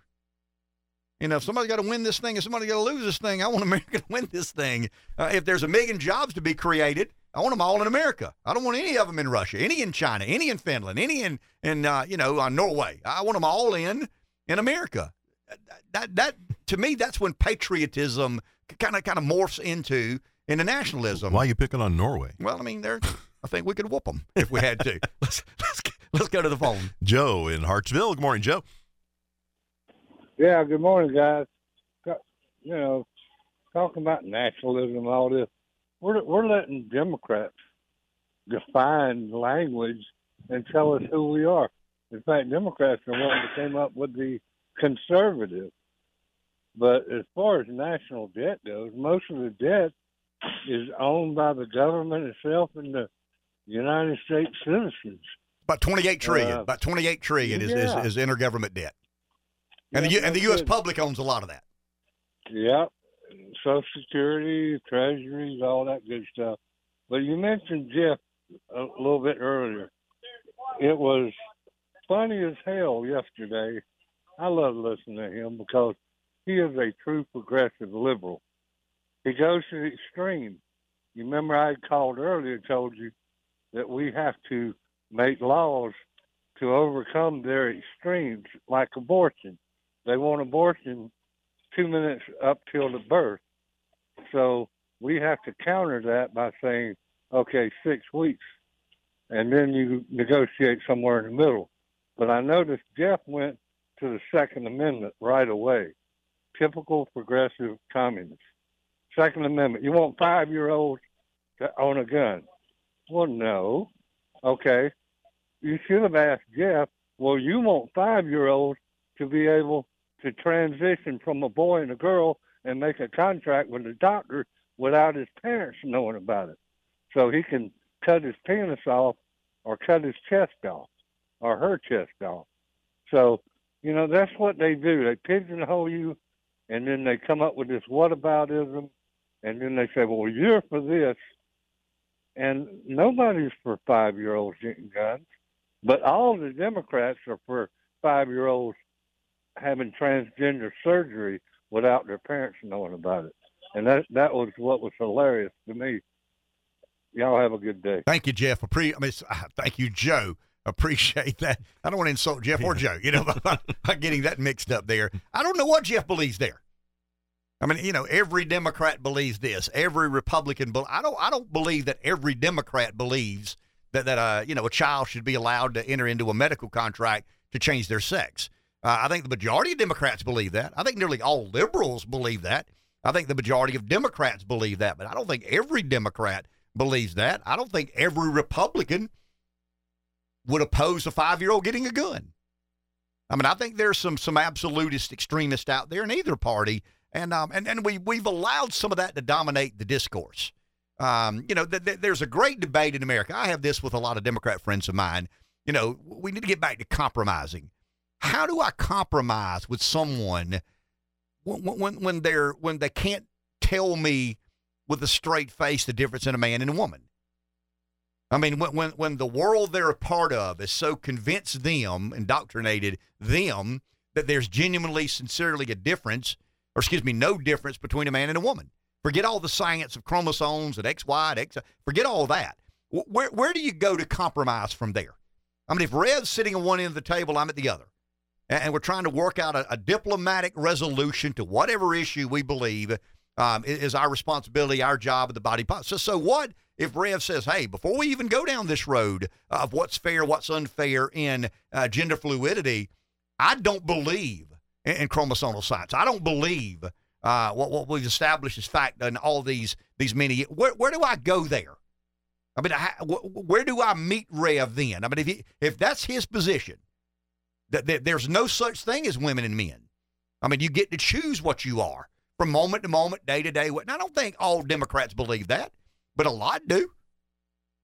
I mean, a lot believe that. So where do you go to compromise when that's the starting point of the person you're trying to diplomatically resolve whatever issue is before us? I mean, I don't know. I mean, I get up and walk out because I just, you know, I don't want to be that frustrated. I don't want to be that angry at anybody. But that's kind of where we are. What is the most extreme position the majority of Republicans hold? I mean, we're referred to as extremists by the mainstream media. What is the most extreme position? Not 10% of Republicans. What is the most extreme position that the majority of Republicans hold in politics today? 843-661-0937. Take a break. Back in just a few moments. This is kind of a weird way to explain it, but I do think it's fairly accurate. We had Miss Hayek on the phone with us earlier, and you know, to me, I grew up as a Republican, kind of the party of law and order. You know, you trust the CIA, you trust the FBI, you trust the American military, you trust the police, and the Republican Party is having its hippie moment. I mean, it's almost like if Woodstock were held today, it'd be full of Republicans. We're kind of the counterculturalist. And when the FBI director goes to Capitol Hill, he gets a little bit of reprieve from Democrats and the aggressive questioning is from the Republicans, and it's a little bit of a it's I don't want to say it's an evolution, but it's certainly a change from the historical nature of the Grand Old Party to today's heavily America-influenced, kind of skeptical of government, two-tiered and justice system and all these other sorts of things. They had a tense hearing yesterday with FBI Director Christopher Wray. Part of this was about the Hunter Biden laptop story. I guess the probe and eventual plea that was offered. Fox News Radio's Ryan Schmelz is in our nation's capital. Ryan, I guess I'm a hippie asking a journalist from D.C., what do we make of what happened yesterday, especially the questioning around Hunter Biden and the laptop? Right. Well, let me ask you something. So back when Christopher Wray was appointed director of the FBI by President Trump, did you think that in a couple of years a judiciary hearing would be like this? I never imagined that. And I'm telling you, if I'm a Republican running against Trump and I'm running, trying to engage a voting base that is skeptical of government, I would say, hey, who appointed Christopher Wray FBI director? I mean, it's the guy that says, he's the ultimate and consummate counter. No, I would have never in a million years saw this coming. But I think you would agree with me. A lot of energy in the GOP right now is highly skeptical of what government says to be the truth. Oh, absolutely. That's absolutely right. And you could tell by the line of questions yesterday. You had Congressman Gates who asked point blank, is the Justice Department defending the Biden administration or protecting the Biden family? And Wray came out and said, absolutely not. But then you also have, the accusation that the FBI is biased against conservatives, which Wray also denied, actually going out and saying that it's somewhat insane to assume that, considering the fact that he's, a Republican who was appointed by former President Trump. But he did kind of have an ally in the room that I don't think a lot of us saw coming, which was Ken Buck, who's could be considered to be a firebrand conservative. He was kind of going down that line, asking Wray, were you appointed by President Trump? Are you still a registered Republican because your Wikipedia page says you are? And then he went on to thank him for his service. So I think that was a little bit of a shocker there. But a lot of the other questions, I don't think they came as too much of a surprise, and definitely got a little testy in there. And he did insinuate. I mean, he didn't go on the record and say, but he did insinuate that the FBI has or is involved in the Hunter Biden laptop probe. Is that fair?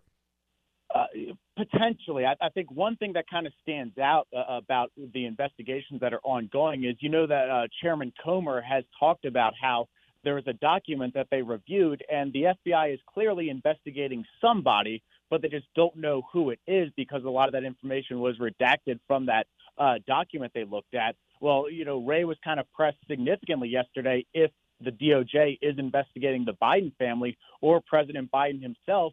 And he didn't, confirm that, but he also didn't deny it either. So you have to think that that's going to fire up the House Oversight Committee in its investigation moving forward. And, Ryan, it didn't surprise anyone that the majority of answers he gave were non-answers. I can't comment on that. I can't make any public commentary to that. That's why I've always found the FBI director appearing before a congressional committee a bit uneventful because they're investigating and they can't comment on investigations. Right, yeah. I believe it's longstanding FBI policy that they don't comment on ongoing investigations or anything that might be pending, just due to national security issues and also, compromising certain information out there. But, Wray certainly stuck to that, and there was a lot of questions that he just couldn't answer or he chose not to at all. Well explained. Ron, thank you for your time, sir. Absolutely. Have a good one. These guys do a good job for us. I mean, in all honesty, they give a different take, a different perspective. I'm comfortable enough in saying this. We've created relationships outside of these interactions on the air. And these are real people that have real beliefs. Their job does not allow them to express themselves as freely as they will off the record. Right, Red? Right. They appear on our show as a journalist from Fox News in this case. And if you remember, John Decker was a Fox News radio correspondent for years, and he was one of the folks that called in and did these type of, they call them hits, did those hits with the local affiliates. And then when he left Fox, that became we expanded the relationship, and it's really worked out for us. Been very happy with that. No question about it. And it's interesting. I mean, it's hard to build a friendship 2 minutes at a time, once a week. I mean, Ryan's with us a couple of minutes today, a couple of minutes next Wednesday, a couple of minutes here. But you do create a trust with one another. You trust that he's going to provide an insight that you don't. He trusts that you're not going to ambush him, and kind of put him on the spot and embarrass him. But we've developed and created some of these relationships off the air, and these are real people. I mean, they obviously have personal opinions that Fox doesn't pay them to give their personal opinions. Fox pays them to report on what they believe to be accurate. Let's go to the phone. Jim in Sumter, listening to WDXY. Thanks for holding on, Jim. You're on the air. I appreciate it, Rev. Good morning, Ken. Good morning, sir. How are you? I'm well. So right before you went on break, 2 Fridays ago, there was probably the largest, the biggest story of the year, and everybody's kind of glossed over it. And I predicted this because everybody was on break. And when I was talking on YouTube at Climate Viewer, I said, will anybody be talking about it come next Monday? And, of course, nobody. Not Sean Hannity, none of the talking heads. The Biden administration said that they have a 5-year plan to research blocking the sun to save us from global warming. And the radio silence from Republicans and Democrats alike is probably the most outrageous. I am fit to be tied at this point over the Republicans' outrage over the new Green Deal, taking our pizza ovens away, taking gas stoves away. Oh, climate change, you're so upset. But how come, and I called in while Drew was on because I'd love to get his opinion on this. And I have attended South Carolina GOP in Sumter and gave a 1.5-hour presentation on this 3 years ago.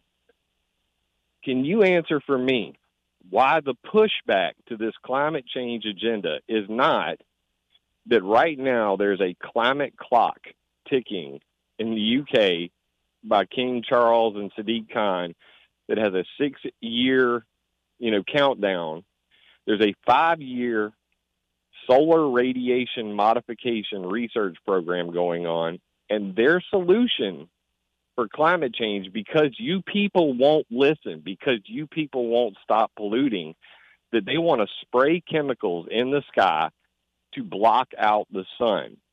I cannot think of a single item that could unite both Republicans and Democrats alike more than they're going to take away your sunlight. And what are your thoughts on that? Well, Jim, I've consistently said, and I've got to be careful here, there are certain things about this debate that I understand. There are other technical aspects that I don't. I mean, and I'm not trained nor versed nor prepared to give expert answers on what's happening to the oceans, what's happening to the sun, what's happening. I think it's the biggest con in the history of mankind.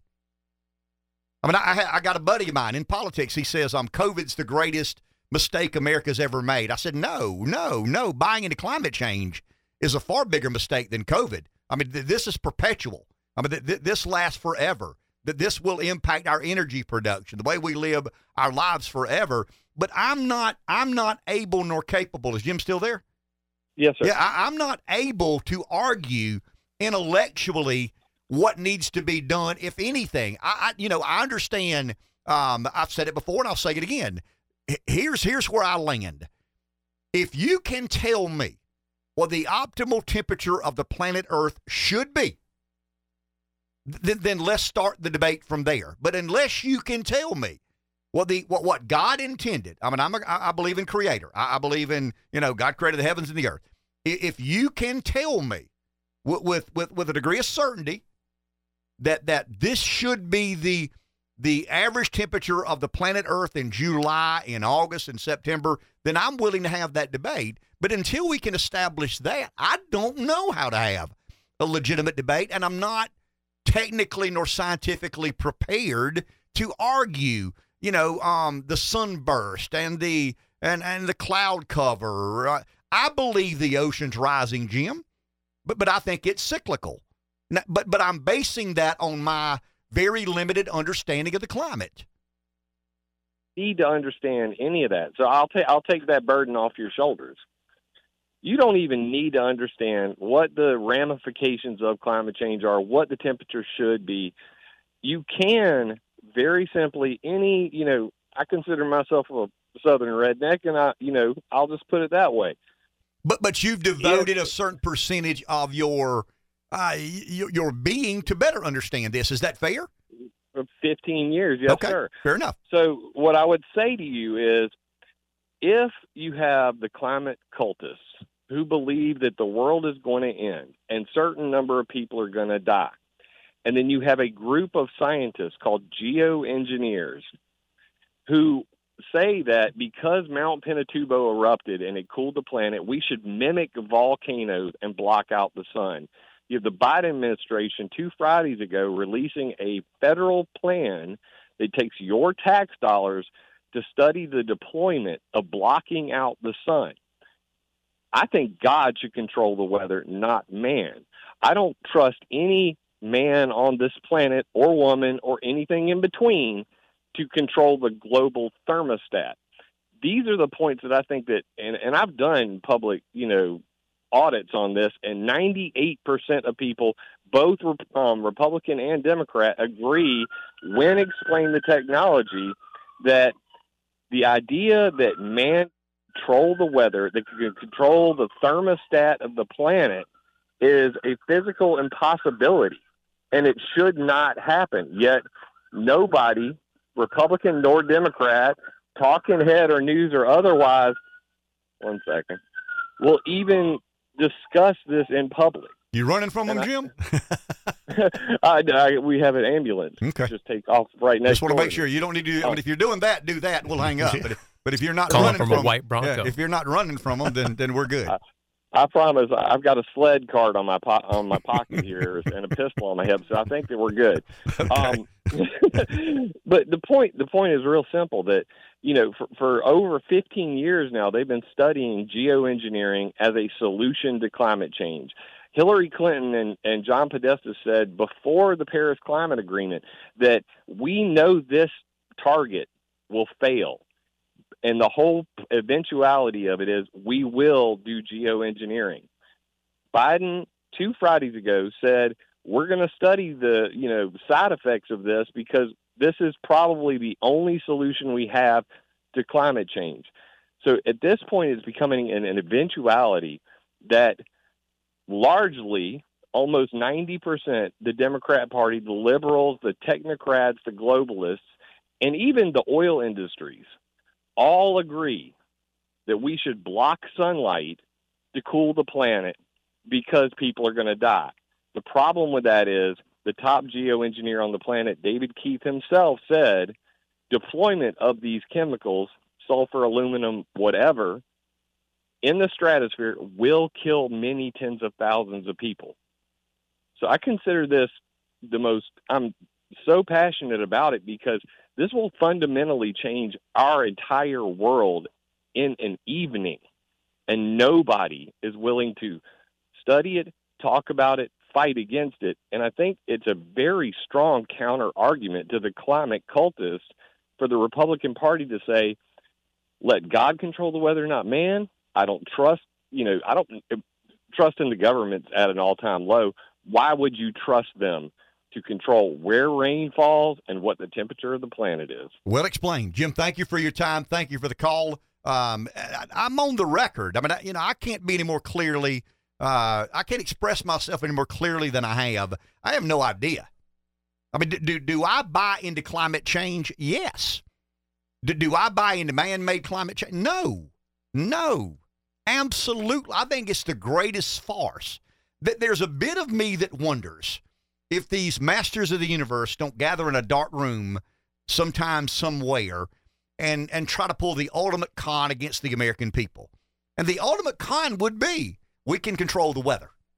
We know what the weather needs. We know what the weather doesn't need. Now we can get into the debate about, are you a secularist, an atheist? Are you a spiritual person? If you're a spiritual person, it's pretty easy to understand that there are certain things that I don't know, I'll never know, and I'm not in control of. If you believe man's top of the food chain, and this place just happened, then we probably have a more orderly responsibility to, do whatever we need or think we need to do in regards to maintaining human life on this planet that just happened. It's not God created. I guess the spirituality in me and my belief in God and a creator gives me some comfort and peace. But now Jim's right. You've got zealots, and they're motivated by a lot of things: money, power. They're control. There are a lot of reasons that people do these things. But I think it's unfair to ask me or Sean Hannity or Jesse Waters or Tucker Carlson. We're pundits. They're much more important pundits than I am. But we give opinions. It's unfair to us to ask us to sit behind a microphone and explain why this is bogus. I think it's bogus. I think it's the greatest con that the people in power have ever tried to perpetrate against people who aren't in power. Just say this out loud.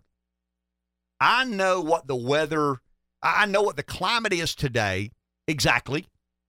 I know what the climate will be in 50 or 100 years exactly. And I know what needs to be done to change the course of those climate changes.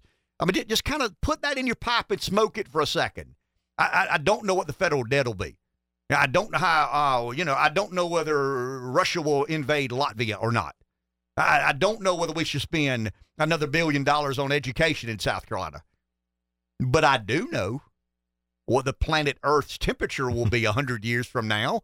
And I do know what we need to stop that catastrophe from that's beyond belief as far as I'm concerned. And I'll tell you what's a little bit humorous to me, how many smart people buy into that. I understand a dumbass. I get that. Dumbasses are easily led or misled. I get, you believe what's on that box, you believe what's on that screen, you believe what that person with that suit said. But anybody with an IQ over 100 that believes a single person who says with a straight face, I know what the climate needs to make sure it doesn't happen 100, 200, 3 years. You're not, that is an abuse of intelligence. God gave you more intelligence than he meant to. And if God has ever made a mistake, that's probably the one mistake he's made. 843-661-0937. Take a break. Back in a few. 843-661-0937. Public service message. If you're running from the law, hang up, right? Don't try to talk to us and run from the law. If you're running from the law, concentrate solely on running from the law. Let's go to the phone. Tim in Pamplico. Good morning, Tim. Good morning, Dave. Good morning, Ken. Morning, Tim. Hey, man, so I guess the extinction event with the COVID wasn't big enough then, eh? We didn't get enough people killed off, so now they're going to monkey around with the suns where you're headed. There you go. Plants, crops, things revolve around the seasons. Animals breed through the different seasons and different breeding times. Crops, again, planted at certain times. Certain crops grow in the winter, certain crops grow in the summer. Certain crops have to have a certain amount of sunlight, like corn, which is probably used in most everything you eat in some way, shape, or form. But so now they're going to have another mass extinction event. But instead of just killing off mankind, they're going to kill off animals, insects, everything that the planet needs that their good Lord put here for us. And well, Tim, you've heard this. You've heard sunlight is the best disinfectant. Well, that's right. The sun has. It's unbelievable the role it plays in our lives. It gets in our eyes. It sunburns us, but it does so much more than that. It activates your vitamin D in your body to make good, strong bones. By the way, did you know that back in the day, the Chinese were fighting the Mongols? The Mongols ate a high-protein diet and were able to travel and just move and move and move and move. The Chinese and their other people that the Mongols were conquering ate mostly a cereal diet that rotted their teeth, that is carbohydrate. It speeds you up, then you drop down. You have your sugar. I call it the roller coaster. You see, and that's one of the ways the Mongols conquered as much as they did, because they were on protein-rich diets. They could travel. They took very little water. And you see, people just learn nothing from history. People learn nothing from facts. The facts that plants have to be planted, crops have to be planted in the spring or summer, winter for whatever environment, climate, temperatures that they need to produce. These people we have up here should be, don't say that. But anyways, they should be just categorized as absolute nuts. I cannot believe that they're even trying to deal with this. That would be the absolute craziness that I've ever seen. Like you said, I mean, now I've run out of words because Thank you, Tim.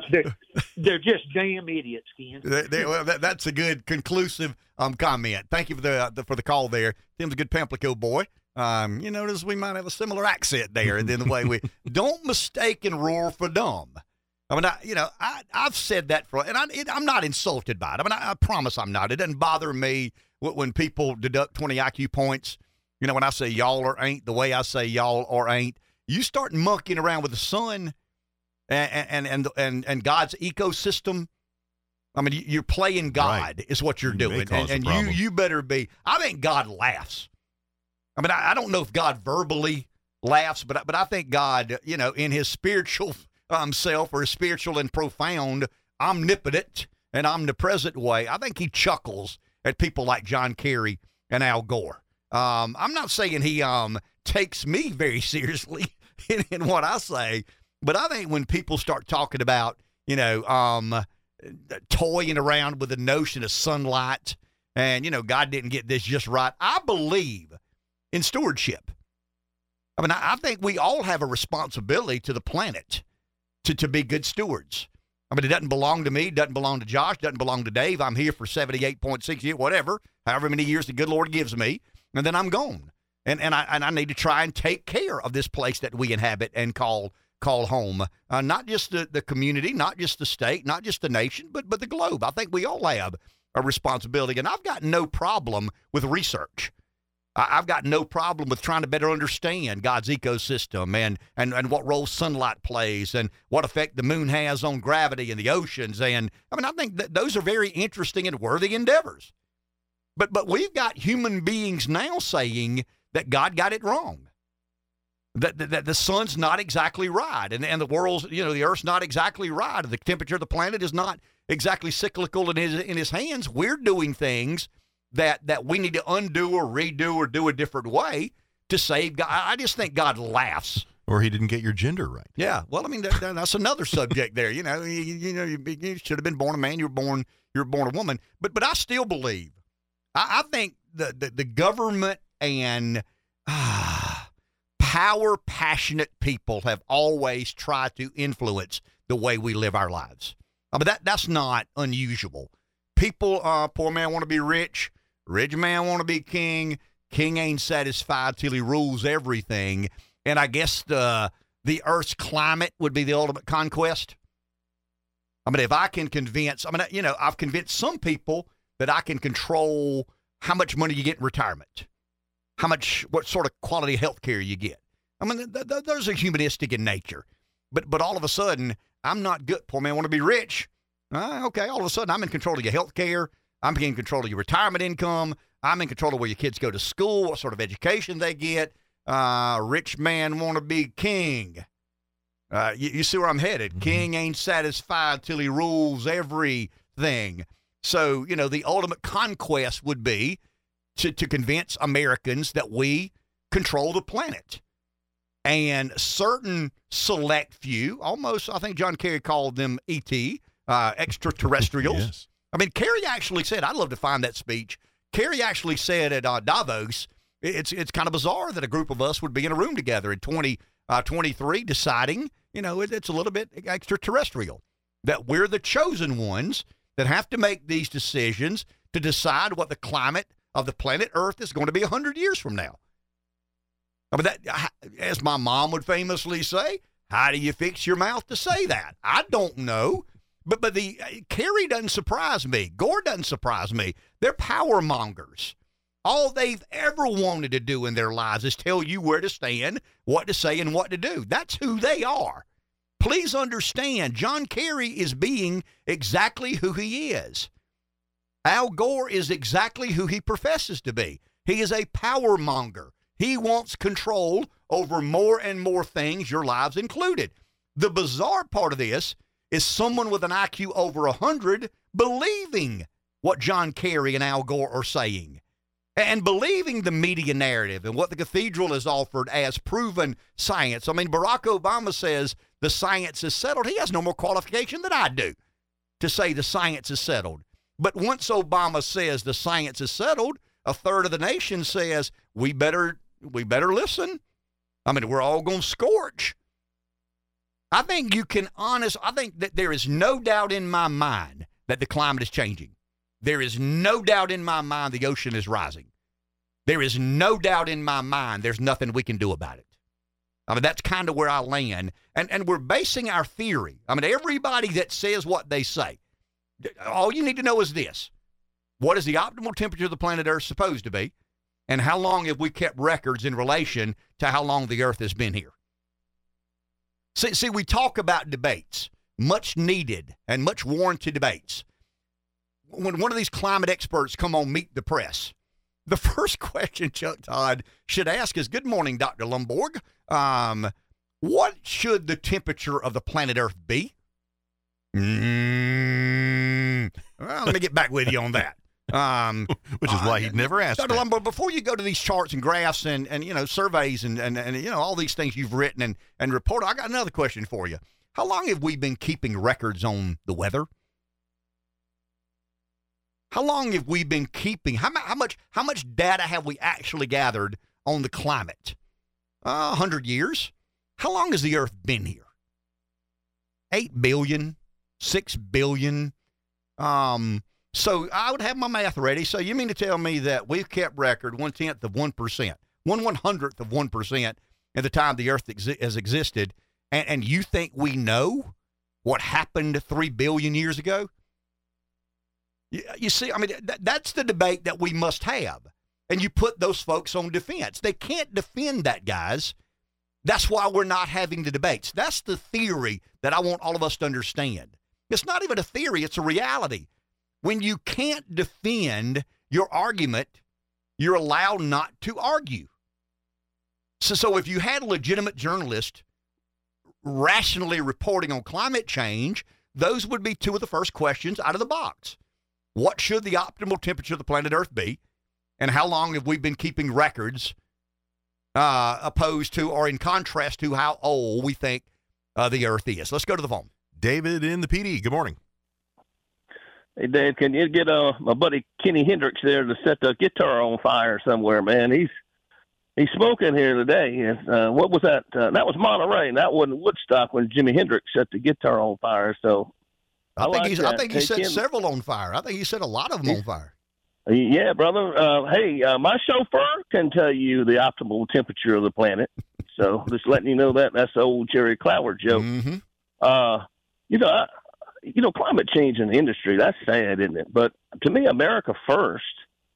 We want America to do well. We want everybody to do well. And then when you think about, you were talking about Al Gore and these people, to me, they're global elitists, and they just really want to select few to do well in each country, and that makes them feel good. I guess that's that Davos and everything. You're talking about Pamplico. And us, solar energy is a clothesline. Now, do you think Al Gore's got a clothesline? No, but that would be a good way to use the sun because the sun does get out stains and things and makes your clothes smell better. So it just shows the hypocrisy of these guys, and it's like I just said, it's an industry, and it's an industry based on fear. Y'all have a good day. Thank you, David. It's based on fear and power. I mean, David said something about, I want everybody to do good. I mean, I want to do well. I want everybody else to do well. Al Gore wants to do well. He wants everybody else to do as well as he decides they can do. I mean, I keep using the Springsteen reference, and I have no idea at 21 when Bruce wrote that what he meant. Poor man want to be rich. Rich man want to be king. King ain't satisfied till he rules everything. And that's the mindset of the liberal politician, to be in control of things that adversely or positively affect your life. And right now they've decided government is kind of the conduit, the vessel, the vehicle of which we can settle scores, promote an agenda, execute a plan. Let's go to the phone. Pat in Florence. Good morning, Pat. Yeah, good morning, everybody. Climate, well, I agree with you when they say that they know that what the climate's going to be in 50 years from now. Well, I got one thing. If when you can tell me for sure how it's going to be tomorrow and be right about it, then I might start listening. But until then, I'm not listening. That's about all I got to say about that. Dave, if you want some more Motown, it's about time for some Motown, don't you think? Sure. Check out "Got My Whiskey" by Mel Waiters. Might like that one. Be a good little Friday tune. The lyrics are something like, "I got my Google money and I got my whiskey." But y'all have a good day, good show. Thank you. Talk to you later. Thank you, sir. Appreciate that. And I still think we have the most legitimate stance on climate of anybody in the world. I don't know. I know, and I accept there's a difference in climate and weather. I mean, of course there's a difference in climate and weather. And of course we need to research and investigate and explore and understand. But I think the bizarre nature of convincing people that you know enough about the Earth's climate today, and I'm talking about atmospheric climate, oceanic climate. I mean, they're talking about everything. I mean, they're talking about, 100 feet above the surface of the Earth, 200 feet above the surface of the Earth, 100 feet beneath the ocean. I mean, to believe that we've got that figured out is deeply disturbing as far as I'm concerned. And look, I accept that I don't know. I also think that nobody else does. 843-661-0937. Take a break. Back in just a few moments. 2 Celsius in 4 hours are better than 1 Celsius in 1 hour. I'm convinced of that. Yeah, I kind of gain momentum as we progress through the morning. Someone's on the phone. Let's go there. Jeff in Florence. Hello, Jeff. Good morning. Hey, good morning, guys. So a guy calls in and talks about a study that the administration is putting forward, and all of a sudden, we want to seed the clouds, kill the crops, reduce the population. Do you believe that's what they intend to do? I don't have any idea what they intend to do. I mean, I don't pay much attention when they talk about controlling sunlight. I just kind of move on to the next story because that's absurd to me. Right, but I mean, we study all kinds of things like the spotted owls affecting a forest in Washington State, right? Yeah, but the spotted owl ain't the sun. Yeah, it's a study. Let's be honest; they're not retrofitting planes with aerosol cans. But the whatever we decide on the spotted owl is okay with me. I mean, is it nearly extinct? Is it to be protected? I mean, starting monkeying around with the sun. That's a different whatever. I mean, I don't want to say it's a different animal because we're talking about animals with the owl. That's just a different subject. Again, talking about a study, not action. So Jeff, your argument is whatever the Democrats say, don't trust. I mean, they're just studying it. They'll never do this. I mean, they're just researching to find out a little more. Yeah, they're putting money for a study. And that's what I'm saying. I mean, your argument is that, they say, transgenderism is only 0.1%. So you don't have to pay any attention to that. I mean, only, 0.5% of women have abortions in the third trimester. So don't pay any attention. It's where the party stands. It's a radical agenda, Jeff. And part of the radicalism is believing we can control the climate of the planet Earth. Well, so you say it's crazy for us to think we can control that. Do you think that the effects we put in place and the changes affected, we know we were destroying the ozone with some of the chemicals we were releasing. We stopped doing that, and guess what happened? It replenished itself. Was that a good or a bad thing? And you think it stopped replenishing itself because we don't use right guard aerosol deodorant? You don't think the cyclical nature of the planet, the ecosystem, had anything to do with that? So, and I'm just asking, you don't think scientists can look and see sedimentary, the oxygen level you don't think that they can study the layers of sediment and tell what's going on in the atmosphere a million years ago? No. Yes, they can. No, I don't buy that. You mean to tell me that science is settled on what they research and find and translate to have been the case a million years ago? You're comfortable defending the scientist that says because we drilled here and because we found this, we know what the temperature there was or what the conditions were there a million years ago. Around the world, you can drill and you can find sediment levels that show global events. Do you believe that? Yeah, sure, I believe that. Okay. So, and you can't, they can tell the composition of what's going on. To some degree, yes. Okay. And so they can make analytical conclusions on their research. Right. But you're asking me to trust everything. In other words, if they analyze and they discern and they decide and they go to Congress and say, here's what we've determined, here's what you need to do. You're comfortable with that? I'm real comfortable with us understanding the universe. Look, I don't know how you grew up. But Jeff, we never will. We never will understand the universe. I mean, we should try to learn more and understand better, but we'll never understand all of God's secrets. I mean, that's where I stand, and you don't have to stand there, and I respect that. You know I do. But I that's kind of where I land. There are certain things about this universe and Earth that we'll never know. But that doesn't mean you stop looking. And we're not stopping, are we? Okay. Well, I'm just saying, there seems to be a anti-science, like the caller, distrust. But it's not settled. Well, I mean, it's a never-ending question. Hey, I'm sorry, we got to get out of here. We'll talk tomorrow. Enjoy your day.